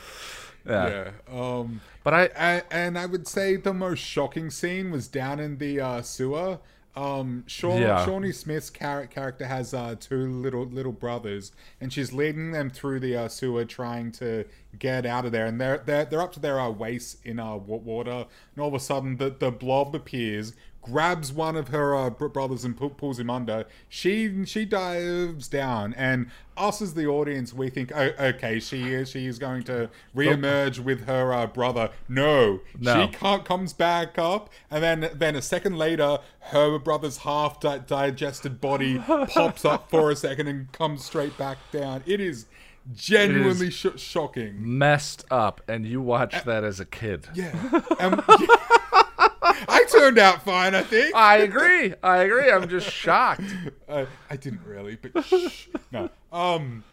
And this is like a 8, 9, 10-year-old boy, and usually children of that age do not die in these kinds of films. Yeah, but, the kids never die. The kids are usually the ones that survive by the end. But to see like a 9-year-old get digested on screen was... And it's kind of funky. So disgusting. It looks so gross. And it was awful, gory, disgusting, and I freaking love it. It was a lot of fun. I don't understand why completely, but I had a lot of fun with it. I was very surprised because, like, you said that like 20 minutes in, you're like, "Oh, I'm having fun." I'm like, "Wow." Like, Yeah, this is every cool. every cutaway to the monster moving and all those layers and the way it billowed and stuff, I was like, oh, neat, you know. And I kind of started engaging with it on that level, on a set PC kind of. It was one of those things where you could enjoy the artistry of it, I guess. That's kind of a big part of it too. Is the entire time I'm watching, I'm thinking about the makeup. I'm thinking about how did they do that? How did they pull that off? I'm thinking about that. Rather than maybe that's the line, you know, where you get sucked into like I'm watching a person get slaughtered on screen that I cared about. I don't know. I don't understand horror. My relationship to horror. Like if the amazing practical effects weren't in this, there's not a lot else to enjoy about it, really. Yeah. I mean, the dialogue's terrible. The story's very basic 80s cliche. It's not boring though, you know. No. I've watched Friday the 13th, and whenever Freddy is not on screen, I'm bored.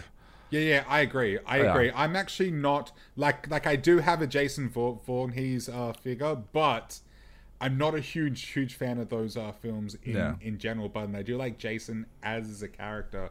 They got a little better as they went on, but the first couple are boring, like really boring. Yeah, this tries to set up some things in the opening that pay off later on. You know, there was some thought paid to structure. And how the events, not the monster specifically, but how events with some of the characters were going to pay off later on, and I appreciated that. I mean, I'm singing the praises of the Blob. It's not an incredible movie. It wouldn't even be probably in my top 50 favorite films. Yeah, but we're talking about the benefit, as we said during the movie night. We're talking about the benefit of rock bottom expectations. Well, I think that was part of it too, because after we finished watching a film, we spent 10-15 minutes discussing it, and one of the things I said was just that like we went in with such low expectations that we were just like, oh, actually no, this is kind of okay, much better than I thought it was going to be. Yeah. I just think it's really funny that I didn't enjoy Grease, but The Blob from 1988. Like, if I was gonna pick one for you to like I thought you were gonna find Grease kind of cute, but I was so bored. Yeah, and it was great. Now, if John Travolta had been digested by a giant booger on screen, maybe I would have been interested. Yeah, Danny Zuko's kind of a dick. Yeah. Yeah. Kind of a dick. Yeah, I mean, I like that. It was all so tropey. Like that's fine. I didn't even have a problem with. It was tropey. I'm surprised that it deals with teenage pregnancy and all of that, but it just is so. That is my experience of musical theater. Is just big, loud, characters and just easy to follow. And so that. Well, I mean, I wasn't holding that against it the entire time. I just I never was interested. But there are a couple of lines in songs like what's the line in the Summer Lovin' song? Did she put up a fight? Yeah, and the guys say, "Did you get very far?" And it's kind of gross. Yeah, I mean, get very far, fine. You know, like, did you guys have sex or what? Like, I can picture. I mean, that's that very conversation. Teenage boy, isn't it? Yeah, but like, did she put up a fight? Is something different. And I realized, like, I don't know. Like, we don't need to get into it. It's You already know what we're trying to say here. Yeah. So, the big one that we were building up to for a while is I did a complete rewatch of the MCU. I did not, and I've been wanting to do it for a while, but I just didn't. It was pretty good. It was we've talked about it previously, but I took a long enough break between Marvel movies that, and found ways to enjoy the ones that I was so on before, that it was pretty good. I enjoyed it. Yeah. And I did the chronological rewatch where you start with Captain America and then that's do... the one I'm gonna do, because release, it's kind of all over the place, like trying to get the references and whatnot. Watching Captain Marvel second was really great, because you understand why she's been gone the entire time, and the little setups and payoffs in that are fine. I don't love that movie, but they're me neither. They're still fine. So we watched WandaVision. It really doesn't need an introduction, does it? I mean, it's MCU, Elizabeth Olsen and Paul Bettany. Heavenly shades of night are falling. It's twilight time. Wanda and Vision, aren't we a five-pack? This is our home now. I want us to fit in.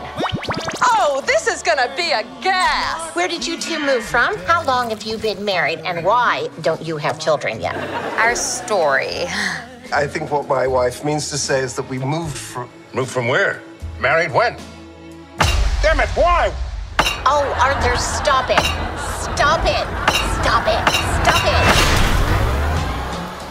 Yeah, so in Avengers Infinity War, Wanda had to kill Vision.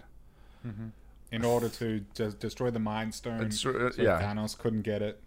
Thanos used the Time Stone to bring him back, and then killed him again in front of her. In front of her, yeah. And that death in the movie is unceremonious.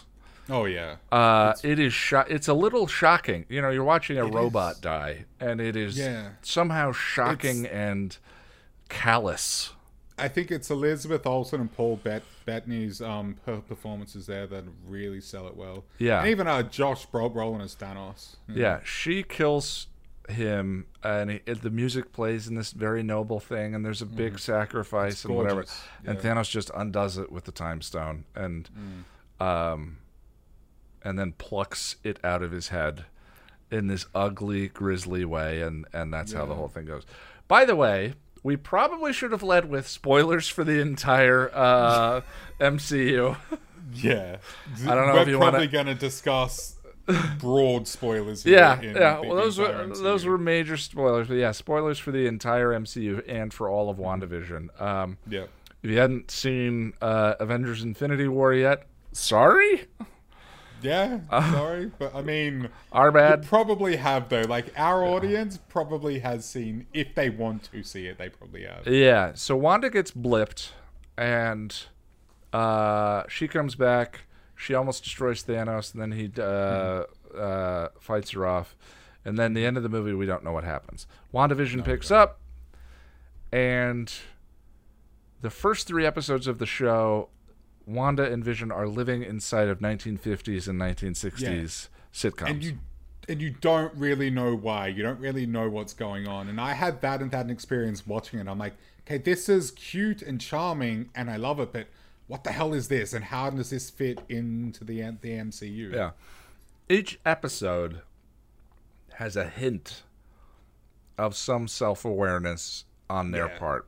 Whether it's the way the episode ends. You see the cracks. Yeah, a character has a moment. It's usually Wanda has a moment of pause or reflection or whatever. Yeah. And they start off very, very subtle too. Right. They start off subtle, and then episode 4 reveals what's happening. Yep.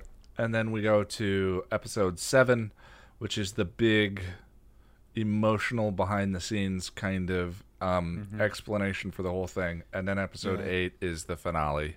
Yeah, and the last 2 episodes are really where it drives it home. And, all the payoff is, shall we say. So, Jack, when you presented this to me, do you remember how you presented it?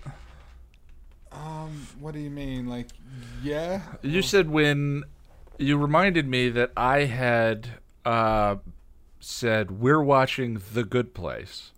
Yes. And I made you watch every episode of The Good Place with me. Yes, yes.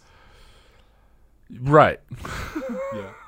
Yeah, well, that's more or less the same thing. Yeah. So I watched it by myself, and the last 2 episodes, especially the finale, broke me into a tiny million pieces. So I messaged Ian, and I'm like, we're watching WandaVision. Yeah. And I didn't give you the option. I literally said we're watching WandaVision because I wanted you to be broken into a tiny million pieces with me. Well, so tell me what you think of the show. Give me your review. Whoa, put on the spot here. No, I honestly I loved it. I think it's I won't say flawless, but close to it, I would say. I think the sitcom stuff is done really, really well. And from what I've read, they went all out to achieve that. A bunch of the cast went to like a sitcom boot camp of sorts when they learnt how to just play that stuff. I'm not sure of the details of that. It's just something I saw in an interview, I think, with Elizabeth Olsen. Here's the thing I loved the sitcom bits too. The thing I loved about them is that those could have been very wink wink. Yeah, whereas they weren't. Vision falls over a chair and then looks at the camera and goes, "My wife," and if it had been just that, and there is some of that, but if it had been just that, it would have been very tedious to watch 90 minutes with the first 3 episodes of just So instead, I felt like what they did was they wrote episodes of those shows that were entertaining and a little bit captivating in the way that those shows would have been. Right. And also, from what I've read too, the first couple of episodes were filmed in front of a live audience. So which is cool. So given that, and given that they went to like a sitcom boot camp, I feel like they really were striving for a sense of authenticity with it. They really, they wanted to make sitcoms really, rather than like the MCU doing a sitcom, if that makes sense. And I think the authenticity does come across. Like, it's very convincing. Yeah, they wanted to make the thing. They didn't want to try to emulate it or whatever. To emulate the thing, yeah. And they do a wonderful job with it. There's a Modern Family.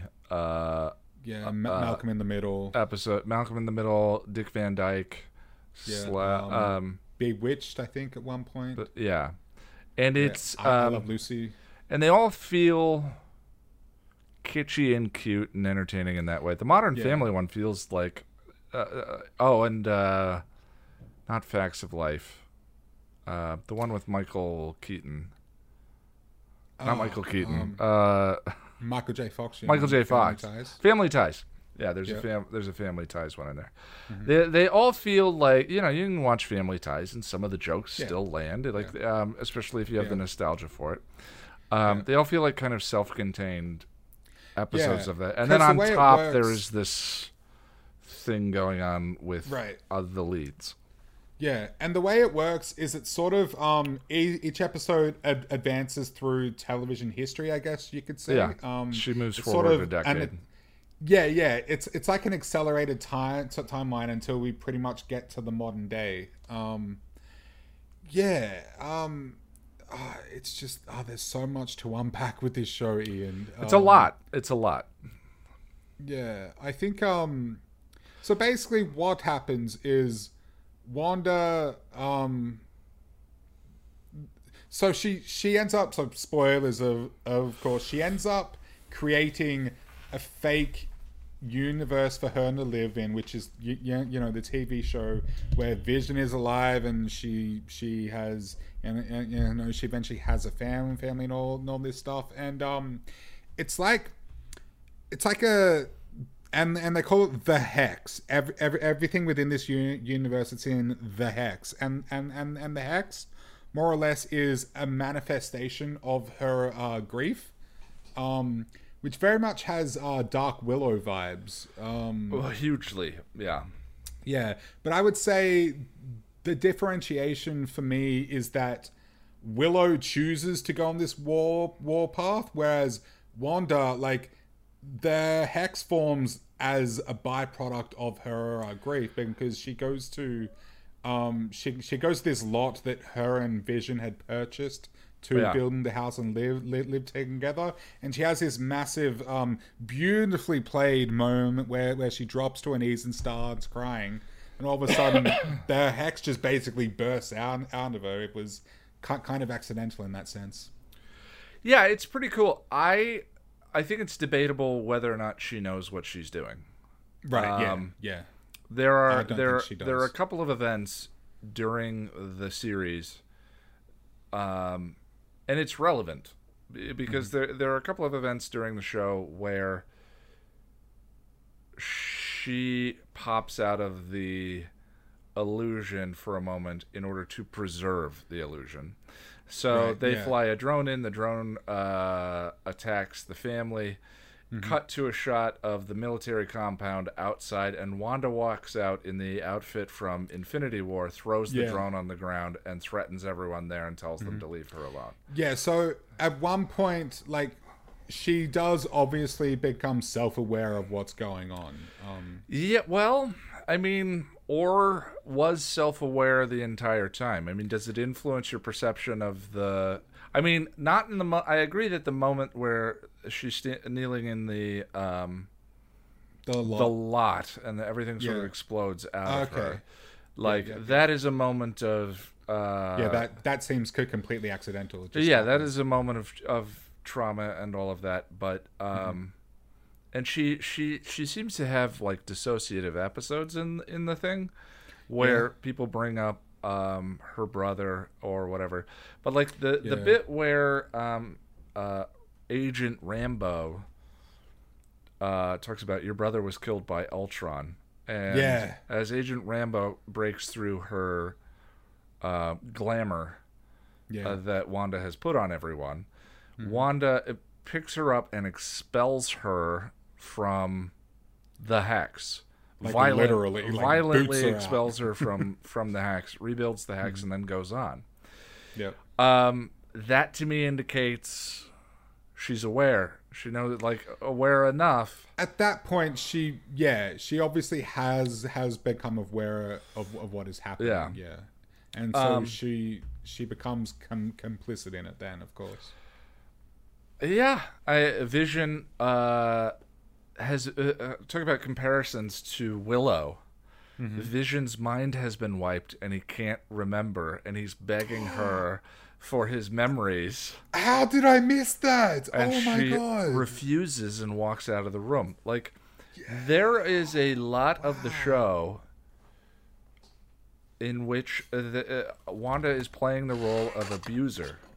To the point where at the end of the episode, or at the end of the series, as she's walking away, I mean, the townspeople variously break through their because it's an entire town that she takes over. It's a real town, and all of these people are kind of under her spell. It's like they are there, but they are below the surface and can't control. I mean, themselves. one woman says, like, "Please, could you just let my child out? He's been locked in his room for 2 weeks because he's not a part of the story that she has created." So she is torturing, emotionally and mentally torturing this town full of people.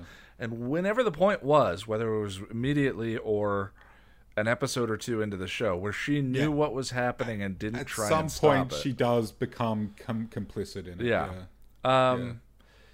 Really, now, there's because of that, one or two moments don't play to me. Agent Rambo at the end saying they'll never know what you gave up, as the townspeople are glaring at Wanda as she's walking through the town and leaving. Agent Rambo says they'll never know what you gave up, and she says it doesn't matter, they still hate me. I'm like, what she gave up? I mean, she gave up two kids that didn't exist, and Vision, the memory of Vision. But torturing the entire town for however long that was happening by locking them away and brainwashing them. I'm not understanding the way Agent Rambo between that and that moment, though. The way Agent Rambo delivers that line, okay, it does not take into account the way the events paint Wanda's character. Well, she's basically saying, like, yes, they hate you because they don't understand what why you did it and what you gave up to let them go. And I personally don't have a problem with that. But we do know what she gave up, and I still think it was messed up what she did. It's messed up. Yeah. I think so too, but I don't have a problem with that moment. I don't think. I'm just saying that line plays strangely, where it's like not torturing the town is this moment of sacrifice because she had to give something up. It's like no. But it kind of is though. Like she's giving up the man that she loves, even though it's not real. But she is. I'm not saying it's the right thing. She should have let them go. Sure. I get the emotion. I'm completely hooked emotionally. I'm building to something here. Like, okay. I'm completely hooked emotionally. What I'm saying is that what she gave up doesn't justify any of that, and it tempers my empathy for her in that context. It's like no. The townspeople deserve to kick her out of there. Sure. Yeah. But I don't think that scene is trying to do that, though. It's not trying to justify what she did. It's just recognizing what she was sacrificing, you know? Do you understand what I'm trying to say? I don't think in that moment the show isn't saying, oh, well, it's okay, feel sorry for her. But, not torturing people so that you can feel better doesn't seem like a sacrifice to me. Yeah, but I don't think that's really what the show is trying to say with that scene. I don't think that is what they're trying to say, but I think that scene doesn't understand completely the events as they happened and the way they paint Wanda's character. Her line specifically is all I'm saying. Okay, I read it differently, but I get where you're going with that. My point with all of that is, like, I don't actually care. Like, the fact that Wanda is the bad guy in the show. Yeah, absolutely. Yeah. Sorry, I need to ding my mic. I apologize for the sound. There is a villain as such, but not really. Not really. Yeah. We'll get to Agatha in a minute, but the thing is, like, the fact that Wanda does evil in this episode to me plays very much like Dark Willow in season 6. And and I completely get her motivations, and I feel empathy for her while still wanting justice for, if anything, I think it's more interesting because Willow did horrible, horrendous things and it was completely of her own free will. Well, yeah, Willow did horrible, horrendous... Well, we're debating whether or not Wanda was acting with free will in this, and I think she was. No, but in the beginning, Willow chose to absorb all of that dark magic, whereas Wanda, it seemed to be a literal manifestation of her grief. I mean, in the moment when she's holding Tara in her arms and her eyes turned red, she... Like, that moment lasts a little bit longer, and it's the same. To me, they're incredibly similar. Yeah. There are a lot of parallels. A lot. It's passion and rage motivated.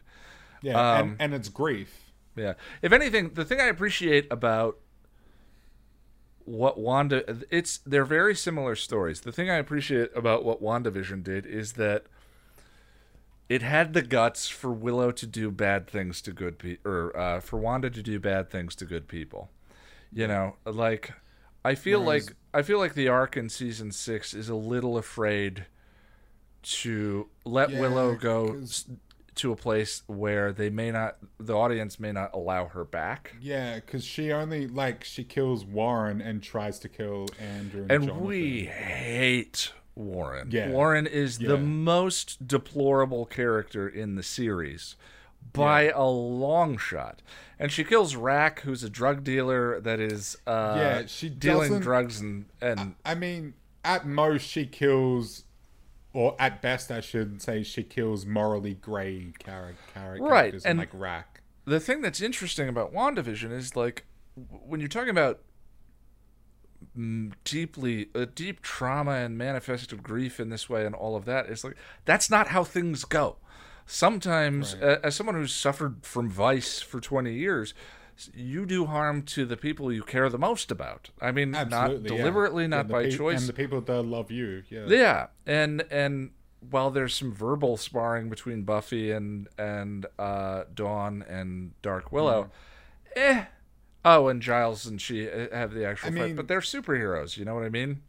Yeah, but I mean, Willow is very mean to Dawn in particular. She mocks her, Buffy, yeah, she's very mean. So one moment of high school scorn, from this woman so powerful she can end the world.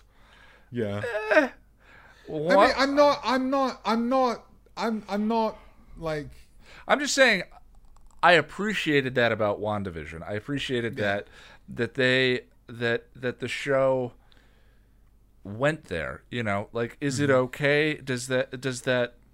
I think that you can have compassion and empathy for Wanda and still acknowledge that the things that she did were abusive and messed up. Oh yeah. You know what I mean? And I'm 100% on that page with you, 100%. I just And this show, you could nitpick it. You could say, "Oh, why isn't such and such there helping out?" Blah blah blah. But I don't care because I love what this show does and what it has to say about grief and loss. The emotional stuff absolutely did it for me. And I think we get bogged down in nitpicks when the thing doesn't make an emotional connection to you. Exactly. And even though it has this superhero science fiction-y motif, it portrays grief and loss in such a poignant and relatable way, I think. I loved the structure of it. I loved the specifically that episode 7 where things kind of where we get the flashback to is it Ultron we got the flashback to? Where is that in the series? I forget. Pre-Ultron and then post-Ultron. Yeah, the scene where her and Vision are talking in the compound. That's flashback to Civil War-ish era. Okay. Yeah. That is scene beautiful. Broke me. Yeah, she and what's the actress's name? Paul Bettany and Elizabeth Olsen. Elizabeth Olsen have terrific chemistry. Oh yeah, that's wonderful. I think Elizabeth Olsen is wonderful in it. Catherine Hahn. Oh, she steals the show. She is the most captivating person on screen whenever she's on screen. She steals to me, she steals every scene. You know what she is? Absolutely. She is a poison juice box that is fun to have on screen the whole time. Yeah. She's a Pat. I made empanadas in my Spanish class tonight. Yeah, I see what you're saying. Yeah, somehow she takes that. There's a falsity to that personality where they're too cheerful, they're too whatever, and ordinarily I find that grating. The Pats, I think that the Pats can be grating characters, but she is so captivating. I particularly loved her in the early sitcom stuff because she just does it in such a charming way. The voice and the cadence and the movements, she just sells it so well, and she's just like you said, she steals every scene she's in. Even later on, like in the finale when she's batting out, because spoiler again, she ends up being the antagonist, kind of. It's a it's a Mandarin situation, kind of. Yeah. Like, we think Yeah, the it Mandarin is. is the bad guy, but in this case, Yeah. it turns out that Wanda is the bad guy, and, you know, didn't realize the torture that she was imposing, and couldn't put the brakes on until the end. Supposedly. Yeah, the thing is, what I'm it's saying a is difficult that one. It's challenging. even if she knew, I still find it all deeply interesting. I think Willow's story in season 6 is deeply interesting, but it is morally complicated and difficult. Like the MCU movies have rarely gone to this place. There's a very Buffy thing that WandaVision did, where it reminds me of Buffy a lot. Like, this I think is the most emotional the MCU has gone, really. And I mean, one of the ways that I think one of the I read X-Men growing up, and I read Batman, and I think one of the things that comic books can do is kind of like give you a safe and fanciful realm to grapple with real world topics. Like the X-Men deals with discrimination, you know, that was the whole point of it in the beginning. Feeling like a social outcast and all of that. The mutants were supposed to be like representative of social outcasts, disabled, gay, stuff like that. And a lot of that is stripped out of the MCU. Tony Stark is an alcoholic in the comics, and there are stretches that deal with that aspect of things. And there's one scene in Iron Man 2 where he gets drunk once, and that's it. They never really deal with those kinds of things. I love Iron Man 3 because Tony has PTSD. That's my favorite of them. Yeah. Yeah. I really liked it too. A lot of people didn't though, strangely. Yeah. Really and the PTSD is kind of dealt with a little quickly and unrealistically. But it's very abrupt. But for the first 70% of that movie, it's just interesting to see these superhero character grappling with something that we all do, with trauma, with a scar, with pain, and whatever. Yeah. But then it kind of goes away. And other than that, I'm running through the list in my head. I don't think there is... I mean, Civil War, kind of. Bucky has one line. Those things you did all those years ago, it wasn't you. I know. But I did it. Yeah. That's it. And the rest of it also, is... I mean, Tony, too, like, Cap says he doesn't remember, and Tony's like, I don't care. I don't care. He killed my mom. Yeah. Like, like, I think Civil War, I would put Civil War on the list. Spider-Man has some of those, like, high school insecurity ideas, playing with that, wanting to fit in, wanting to be normal, which is a big part of Peter Parker's character. Yeah. I'm trying to think of others. Like, Ragnarok is just fun. There's not much in Ragnarok. But this is trauma. This is actual human trauma. Consequences of what the terrible things that have happened to her repeatedly, and how she grapples with them, does damage, and then tries to figure out the way forward. And I think the show accidentally or on purpose makes Wanda the most interesting MCU character. And they did it in what, like 4-ish hours? Like, yeah. And I love, that is what I'm really loving about Marvel these days. So they've spent over a decade now doing the legwork to give us this living, breathing universe. And because they have done that work, they now have the ability to tell any story that they want within this universe. And I love that they're now starting to give characters that are otherwise in the background, like, their moment in the sun, their time to shine. Like, they started it with Thor in Ragnarok, because, like, Thor did have his own films, but they weren't that good. And well, Ragnarok is a subversion of those first two films that only works if those first two films exist. True, yeah, but like for me personally, though, it's just I didn't care much about Thor until Ragnarok, and then they're doing it now with Sam and Bucky in Falcon and the Winter Soldier, which I haven't watched yet. No spoilers. I've only seen one episode.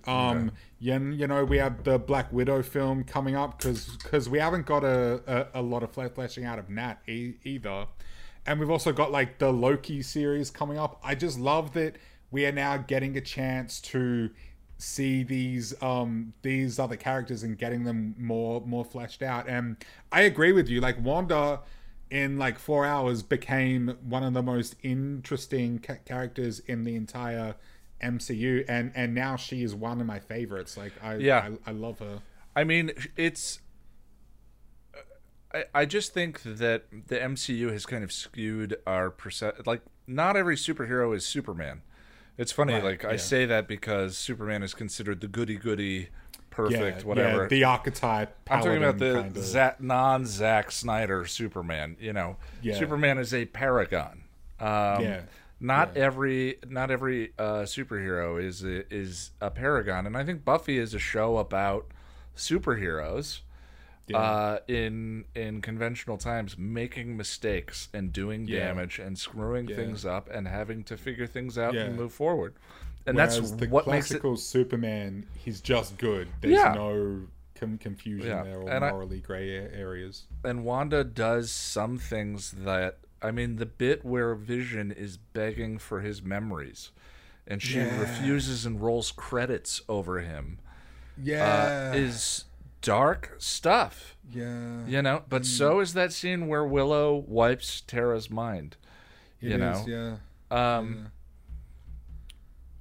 just trying to draw a comparison for anyone who has objected to the material based on the fact that Wanda is not particularly heroic in the whole thing. And I think that I think she kind of is, though. I would not. I don't think she's...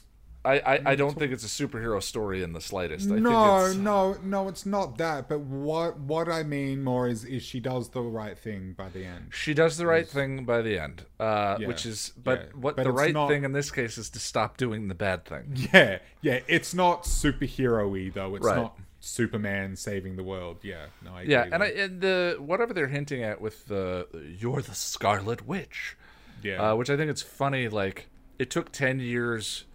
I think if the MCU had started with magic, it wouldn't be where it is today. You've got that justification in Thor of, you know, you'll kind cold at magic. What you call magic, we call science. You know, which is just ridiculous. But they had to have that line to sort of like to melt soften the comic book motifs for the normies. They're throwing that out the window now. You've got hexes, there's actual magic and witches and all of that. And I'm here for it. I think it's a lot of fun.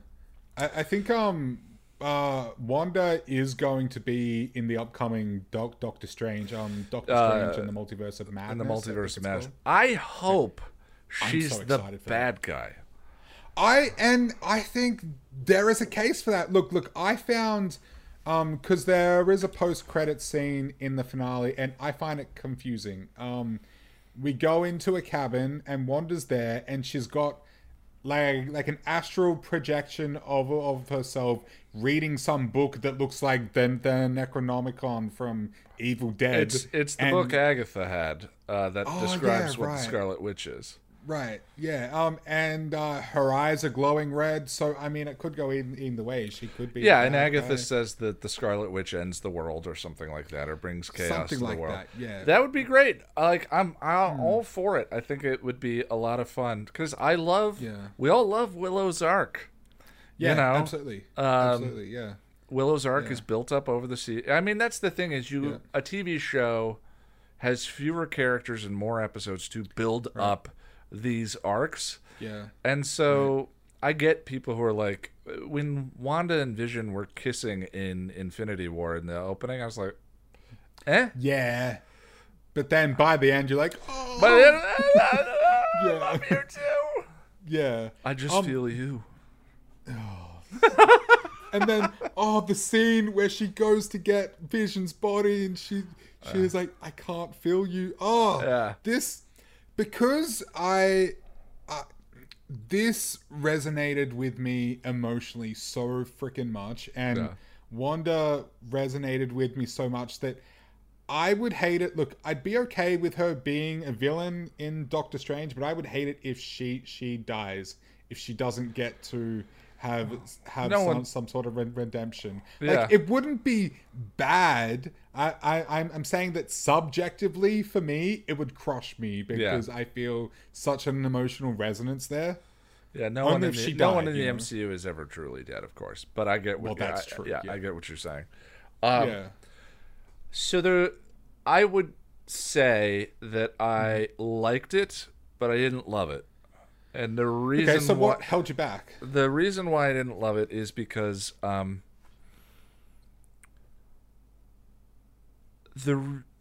of the military stuff feels, every time Vision or Agatha or Wanda are on screen together, it's a joy. Mm-hmm. Everything outside of the hex feels superfluous and tedious. The reason why it exists is so that there can be a mystery. But I think the show needed that. And look, I personally enjoyed Jimmy Woo and I enjoyed Darcy. Like they were individually entertaining, but the arc of the series doesn't need them in the slightest. They are there to provide exposition into the hex. But how would you explain the hex then? Agatha tells her, this is what's going on. So you don't find out until the end? You don't have to structure it like a mystery. The whole show didn't have to hide the premise from the beginning. She goes there, looks at the land. Okay. Emotions explode out of her. Boom, boom, boom. Oh, okay. So you're saying the show tells us what is happening from the beginning. It doesn't show all of that in flashback. It just picks things up chronologically. I like the mystery structure, but I think the problem with it is, like, there are 4 characters that essentially end up doing nothing. Darcy disappears. She's Vision's in the truck with her. He leaves. We never see her again. I mean, I see what you're saying. I didn't have a problem with any of that stuff. Yeah, no, I understand. It just was like, to me, it's vastly less interesting than Inside the Hex. But it sucked focus away from what I was principally. Every time we were going into Rambo's backstory, I was like, something's missing. Like, why? I don't know what was missing, but she just never landed like Wanda or Vision or any of those. And but I agree with you. I guess it could have been done differently. It could have just it didn't have to be a mystery. We could have known about the hex from the beginning. But I liked the reveal. Like, I was shocked. I was like, oh wow, that's what's going on. Like, the mystery structure was fun. It was a fun way to do it. I just think that it ended up, she discovers mostly what's going on from Agatha, and then so Rambo's role in all of this is to say, Wanda, you need to stop, but it doesn't actually seem like and she's that could the have reason come elsewhere. I don't even think that's the reason she stops. I think the reason she stops is because she's torturing these townspeople, and Agatha reveals to her what she's doing. So take away that one line.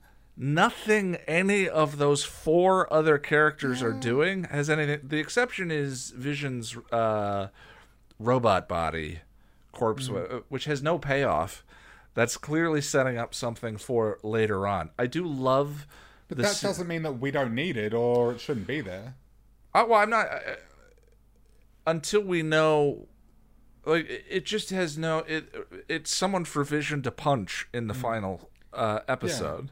Sure. Like, and the bombast of for 8 episodes, we're watching this character study. This character study / homage that is deeply creative and really interesting. And then episode 9, they remember that they are in the MCU.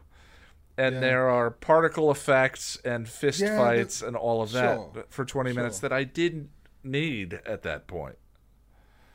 Yeah, but like I said when we were watching it, I was like, yeah, but we're still watching the MCU here, and that's a part of it. But I get you. I think that I agree with what you said while we were watching too, that it didn't need to go on as long as it did. But yeah, for me, like when I watch things, like for example, like with like the emotional resonance of this, I love it so much that it kind of lifts the whole thing up for me. And I agree. I love that experience, and I 100% agree. Yeah. And I was hoping to have that experience with this, but I didn't. Yeah. It didn't. It's why it's why I love I will remember you. Like I agree with you that besides you know the Buffy and Angel stuff, it's kind of meh, but because that stuff is so good, it just elevates the rest of it for me. That's an example of a fan favorite episode that doesn't land for me because those emotional moments don't quite stick the landing for me, I suppose. That's not to say that I wasn't moved by what happened. Like I loved what was happening. You had tears in your eyes. I saw. Yeah, them. absolutely. Yeah. I just, unlike it elevating all the rest of it, it was whenever we weren't with those characters or with what she was dealing with or any of that, I started getting bored. You know, with that's fair. Those other characters, and I just was like, yeah. And can I just say though too, like even though like I see it differently, I'm not necessarily saying you were wrong. Like, I understand. And what was the other thing? I think that again, I don't want to get too nitpicky. No. Like, no, that's okay. I see what you're saying though. Like, yeah, I definitely see what you're saying. Casting Evan as Quicksilver was so bizarre. Yeah, see, I didn't pick up on that because I hadn't seen the X-Men films. The X-Men films are entertaining. I've seen the first three, but I haven't seen Days of Future, whatever. Days of Future Past was, the third one is a cluster, and so Days of Future Past surprisingly brings it back with some Kevin Bacon magic. That was the last one I saw. 3 was the one with Kelsey Grammer as Beast, right? That was the last one I saw. Yeah. It was just very bizarre because it kind of got me.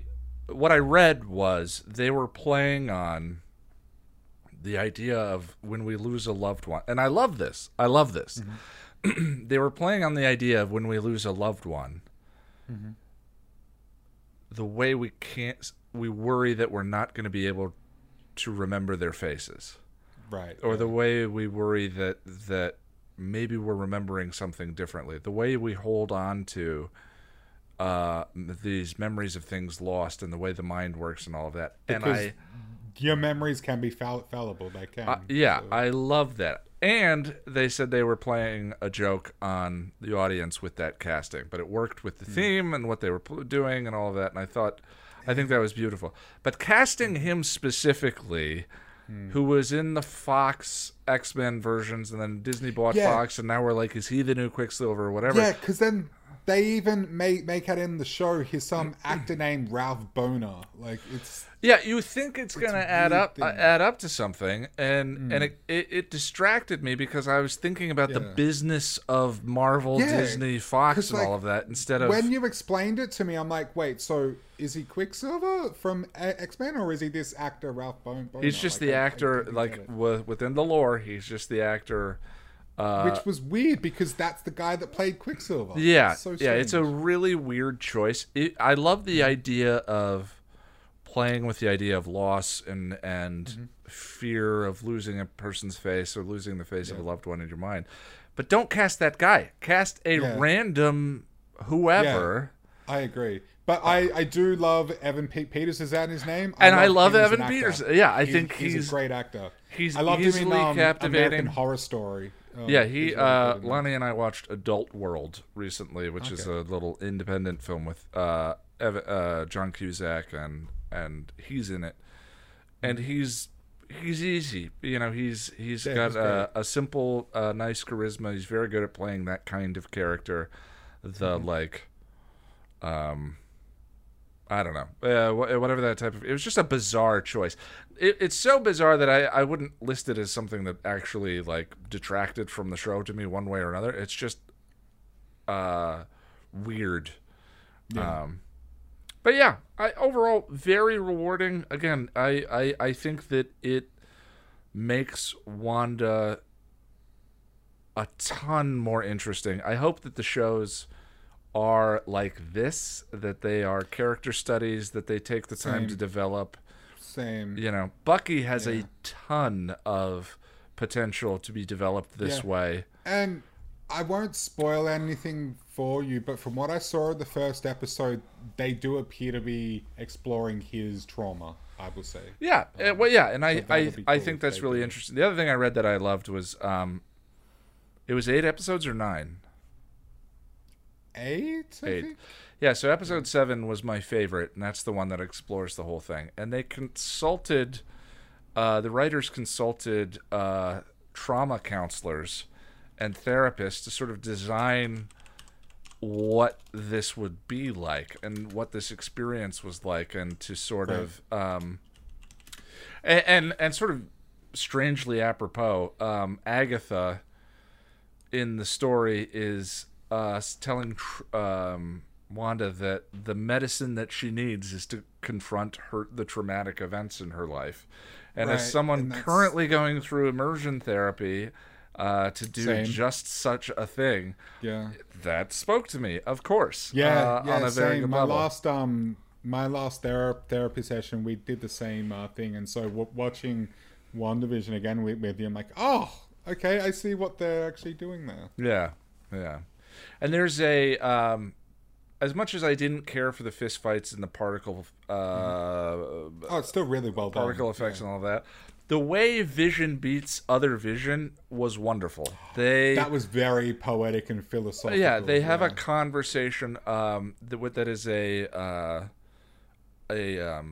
argument that I think it's based on a Greek myth. I should have written it down beforehand, but the idea is like this man rebuilds his boat over time and rebuilds the whatever or something. Oh no, Theseus. I don't know. I think it might be, yeah. And after 2 years, he's replaced everything on the boat. Is it the same boat? And we shit ourselves.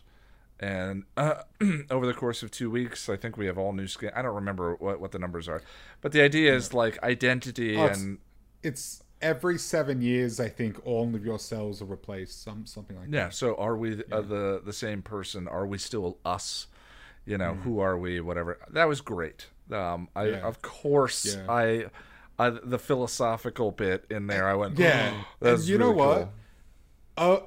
Of all the MCU characters to win a fight through talking about philosophy or whatever, Vision's the of course one. It's Vision. Yeah, and I love that. Yeah. Again, like this made me love both Wanda and Vision so much more. Yeah, and I love that it was complicated. I love that it was dark. I think that anyone who's watched Buffy has that precedent. It's very Buffy. There's tons of stuff, but I mean, like, Buffy didn't invent the Dark Witch story. No.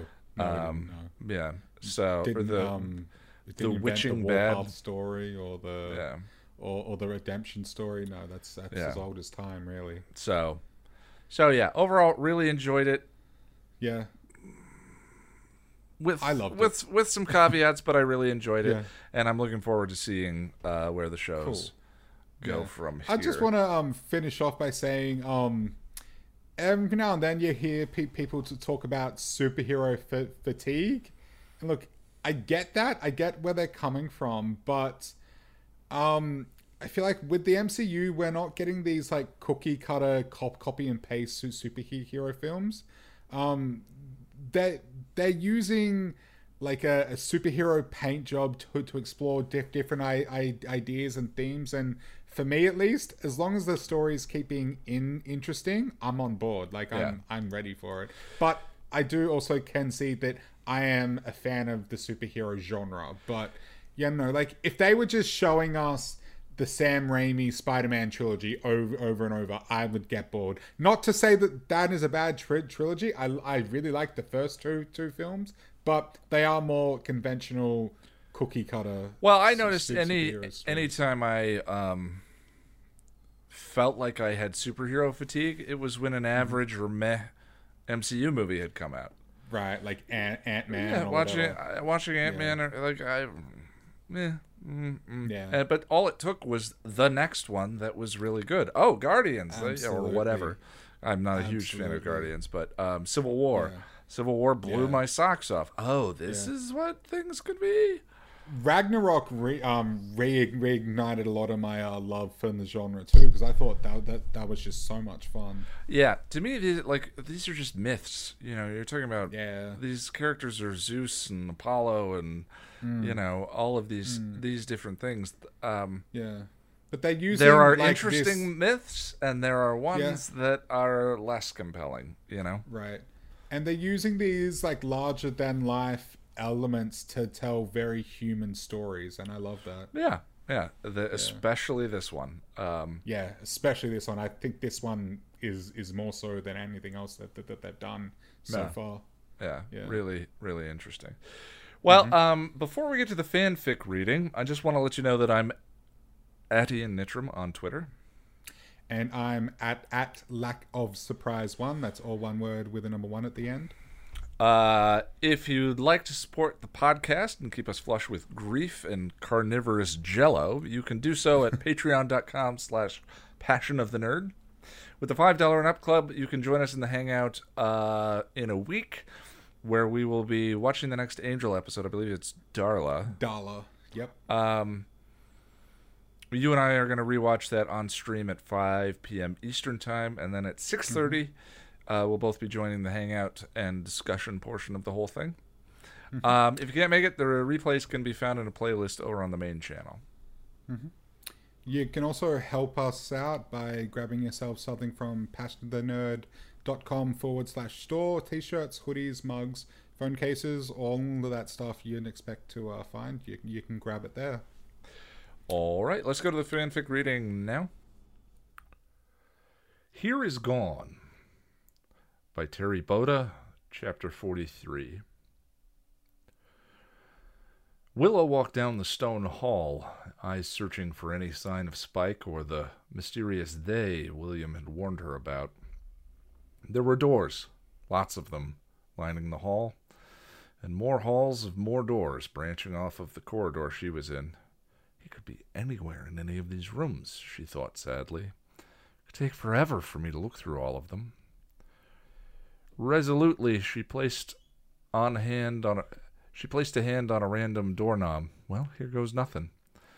She turned the knob and gave the door a trial push. It gave, creaking slightly, and swung open. "Spike? Spike, are you in there?" she called, peering into the darkened room. But it wasn't a room at all. It was the alley behind the magic box, and it was day. Spike was there in the shadows, smoking a cigarette. She rushed up to him. "Spike!" He did not appear to see or hear her. "Spike!" she tried again, waving her hand in front of his face. Spike didn't acknowledge her, but turned his head when the back door of the shop opened and a somber Buffy stepped out.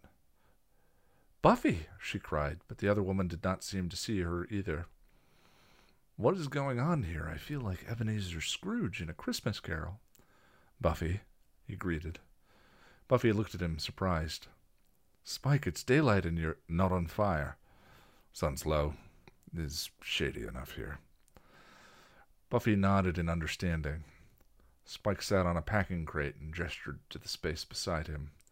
Buffy sat down next to him. "I was going to go in, but I overheard you and the other super friends sharing a special moment. Came over here a bit queasy." He threw down the cigarette butt. "Say, aren't you leaving a hole in the middle of some soggy group hug?" "I wanted a little time alone." "Oh, right then." He stood and headed for the alley entrance, but stopped at the edge of the sunlight. "That's okay. I can be alone with you here." "Well, thanks ever so." "Right." He returned to her, his face concerned, and Willow wondered what she was witnessing and when it happened. "Buff." "Slayer, are you okay?" She looked at him and nodded. I'm here. I'm good. Buffy, if you're in pain, or if you need anything, if I can help you, you can't. Well, I haven't been to a hell dimension just of late, but I know a thing or two about torment. Hell dimension, Willow thought. I was happy, Buffy replied. I don't. Wherever I was happy. At peace. I knew that everyone I cared about was all right. I knew it. Time didn't mean anything. Nothing had form. But I was still me, you know? And I was warm. And I was loved. And I was finished. Complete. I don't understand about dimensions or theology or any of... But I think I was in heaven. Spike stared at her, a horrified look on his face. Buffy looked back at him, sad and somber. And now I'm not. Buffy, Spike tried. I was torn out of there. Ripped out of there by my friends. And everything here is bright and hard and violent. Everything I feel, everything I touch. This is hell. Just getting through the next moment and the one after that. Knowing what I've lost. Buffy stopped, clearly unable to say any more. She rose and walked into the sunlight, leaving a speechless Spike in the shadows. They can never know. Never, Buffy said over her shoulder, then walked away slowly. What the hell was that? Willow thought, shaking off the creepy feeling that had settled on her and hurrying out the door. She closed it tight and leaned against it, breathing heavily. Then she moved down and opened the next one. This one was Spike's old crypt. Buffy was sitting in the gloom on the vampire's old chair. Spike was there as well, facing her, leaning against the television. His head was bowed, his shoulders slumped. Once again, neither of them acknowledged her presence. I do remember what I said, the promise, to protect her. If I'd done that, even if I didn't make it, you wouldn't have jumped, Spike suddenly said. Jump? But I want you to know, I did save you. Not when it counted, of course. But after that, every night after that, I'd see you do it all again. Do something different. Faster or more clever, you know? Dozens of times. Lots of different ways. Spike paused, then added emphatically, every night I save you. The broken look on Buffy's face was too much, and Willow practically ran out. What the hell is going on here? She began opening doors, thrusting her head into each one of them to see where they led. Each appeared to be some kind of scene that occurred between Spike and Buffy. One had them riding on a motorcycle together, and another had them talking over whiskey in the lower level of Spike's crypt. I didn't know it looked like that down there. Still another had Buffy screaming at Spike as she beat him mercilessly in an alleyway, while he did nothing to defend himself. Then there was the one of him and Buffy obviously having sex, even though they were pretty well concealed under a rug. Well, twisted fantasy there, she thought, quickly shutting the door. More and more scenes, some violent, some sweet, some tragic, showed themselves to her as she made her way down the hall. Again, most of them were of Buffy and Spike, but a few had her and the others in them. She saw Joyce's death, and Riley's transgressions, and perhaps the most telling, her own lover Tara, as a victim of Glory's brain-sucking. Then she came to the last door in the corridor she was in, and she opened it. It was night, in a place she did not recognize, but she saw herself and all of the Scoobies there. They were at a construction site, and there was rubble. and human and demon bodies all over the place. There was no sign of Buffy or Dawn, but Spike was lying on the ground in the base of this huge, rickety tower, obviously severely wounded. He was looking up at the tower, so she looked up too, in time to see a huge portal open up in midair and all manner of demons and black energy come spewing out. Oh my God. Then a lone figure leaped off the tower, arms spread, and she screamed as she saw that it was Buffy. Her scream was echoed by a howl from Spike as they both watched Buffy plummet to her death. "Buffy!" Willow cried. A hand landed on her shoulder, suddenly, and she screamed again, spinning to find William, pale and panting behind him. "You won't find him here," Willow said.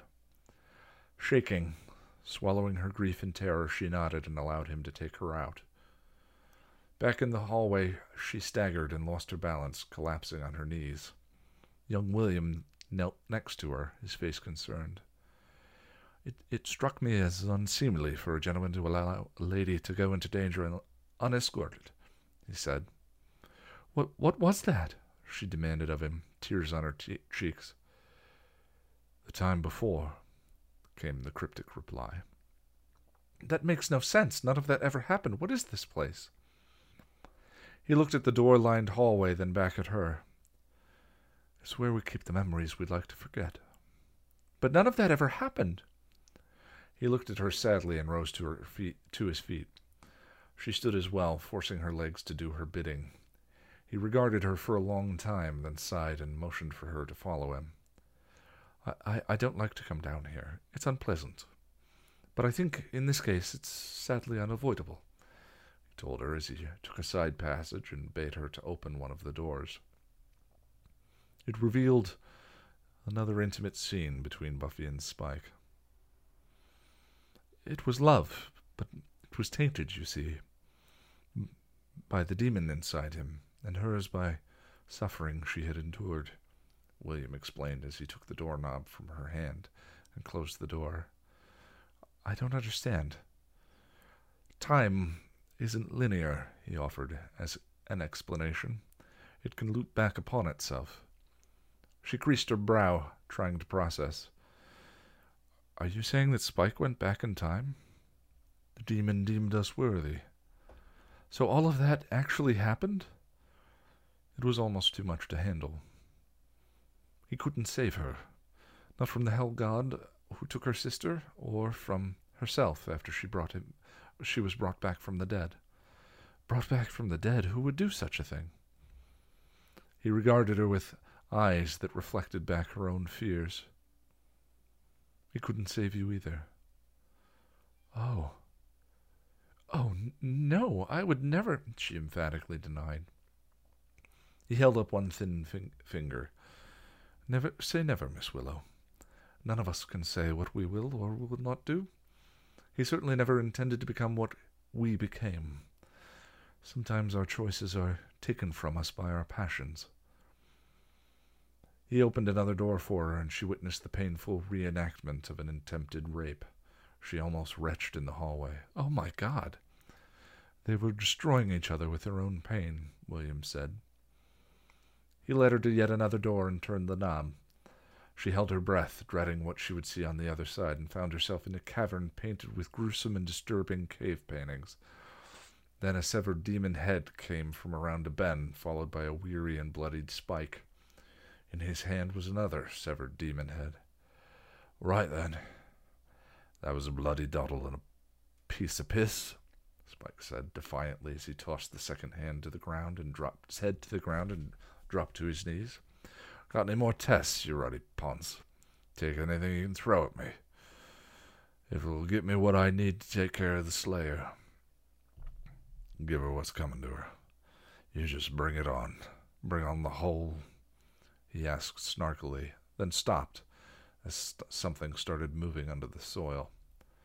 Bloody hell. His face hardened, and he tensed as hundreds and hundreds of scarab beetles erupted from the earth and began to swarm all over him. Willow cringed as they crawled over his screaming face and poured into his mouth. Oh my God! Oh my God! She tried to back away, but a hand stopped her, and she saw it was William, his face grim. There's more. She stood transfixed as she watched the beetles swarm, then recede, leaving a prone, battered Spike in their wake. He lay there for several moments, and she wasn't sure if he was conscious or even still alive, when he suddenly drew breath. Willow then saw a monstrous, gnarled demon shuffle up to loom over him. His eyes fluttered open, and he stared at the ceiling. "You have endured the required trials," the demon said. "Bloody right I have," Spike replied, weak but defiant. He pushed himself up into a sitting position. "So give me what I want. Make me what I was, so Buffy can get what she deserves." "Very well," the demon agreed, reaching out a scaled hand to touch Spike's chest. "We will return your soul." White light flooded the cave, and Spike screamed in agony. Willow rounded on William. "I thought he said he chose you." William nodded. "He did." "No, he didn't. That demon just tricked him." William shook his head. Spike's goal was always to regain his soul. But how could he? Because the demon loved her, but knew Buffy would never love him back without a soul. I know this because he would never have been sent back to correct things if the demon hadn't chosen the soul willingly. Stunned, Willow made her way back out into the hall. William followed at her shoulder. She stopped, leaning against the stone wall, her eyes closed and her fists clenched. Then she glared up at the man standing before her. "You aren't William," she accused. The man shook his head. "I'm the part of him that wants you to find him." "Where is he?" The man began to fade from sight, growing translucent and out of focus. "Below," came the reply, before the apparition disappeared. "Below? Ah, dungeon," she reasoned, and hurried to find a flight of stairs that went down. Well, Ian, this felt like a long one. Yeah, well, a good one, but a long one. No, there was a lot to say about the blob. Yeah, the blob. Interestingly enough, that's like I didn't think there would be much to say about it going into it, but yeah. Oh yeah, going into the movie. Yeah, and then I knew WandaVision was going to be a big one. Well, hopefully, you listening got a kick or distracted. If you have feelings about any of the things we discussed, if you want to tell us we're wrong or right, by all means, we appreciate both. Leave a comment down below. Jack, what are you up to this week? Well, as I mentioned earlier, I'm going to get a COVID vaccine. That's on Tuesday. Very much looking forward to that. It's weird that I'm looking forward to a needle, but times are weird, man. Yep. I've also got some more medical-related appointments coming up, but other than that, not much out of the ordinary. Just continuing my work with Chipperish, and I'm also recording another episode of Muppet Sex and Trauma coming up soon. And you and I still have some housework type stuff to do with Passion of the Nerd. We do indeed. But yeah, what about you, sir? What are you up to? Links to your new podcast in the description. Yes, of course, yes. I'm going to be cranking on 2 scripts, double scripting. Both of them are well along now, and I'm happy with kind of where things are going. Want to have the next one fully edited and prepared by the end of this month, hopefully sooner. And then in the next batch, I'm going to start adding to the stack a personal project, which I haven't done in a while. I rewatched The Boat Story, and because I was thinking about New Zealand, and I was like, is this a boat? And so I rewatched The Boat Story, and I was like, oh, it's not a boat. It's not a boat. No, but you know, it's good to be. You're a very cautious person, so I get it. Well, I am and I'm not. I am, and yet I'm here in New York. It's weird. Yeah, right? Which was kind of on a whim, kind of. I wouldn't say a whim, but you kind of were just like, fuck it, let's try it. And that's good. Yeah. You tango up, you tango on. Yeah. Yeah, so I rewatched The Boat Story. I was like, that was pretty good. So it's interesting doing this. There are certain videos on the channel that have 2,000 or 3,000 views, and I'm like, but I really like that one. Yeah. You know, and then Doppelgangland has 111,000 views, and I'm like, I get that Doppelgangland is a phenomenal episode of the show. Yeah. But it's not a phenomenal video. Right. So, you know, and there are other, like the Restless video. Well, the Restless video has 100,000 views now. Anyway, that's it, friends. We appreciate you. We do. Take care of yourselves this weekend, and we will see you next week. And remember, we have said goodbye before, so it stands to reason we will say hello again. Peace.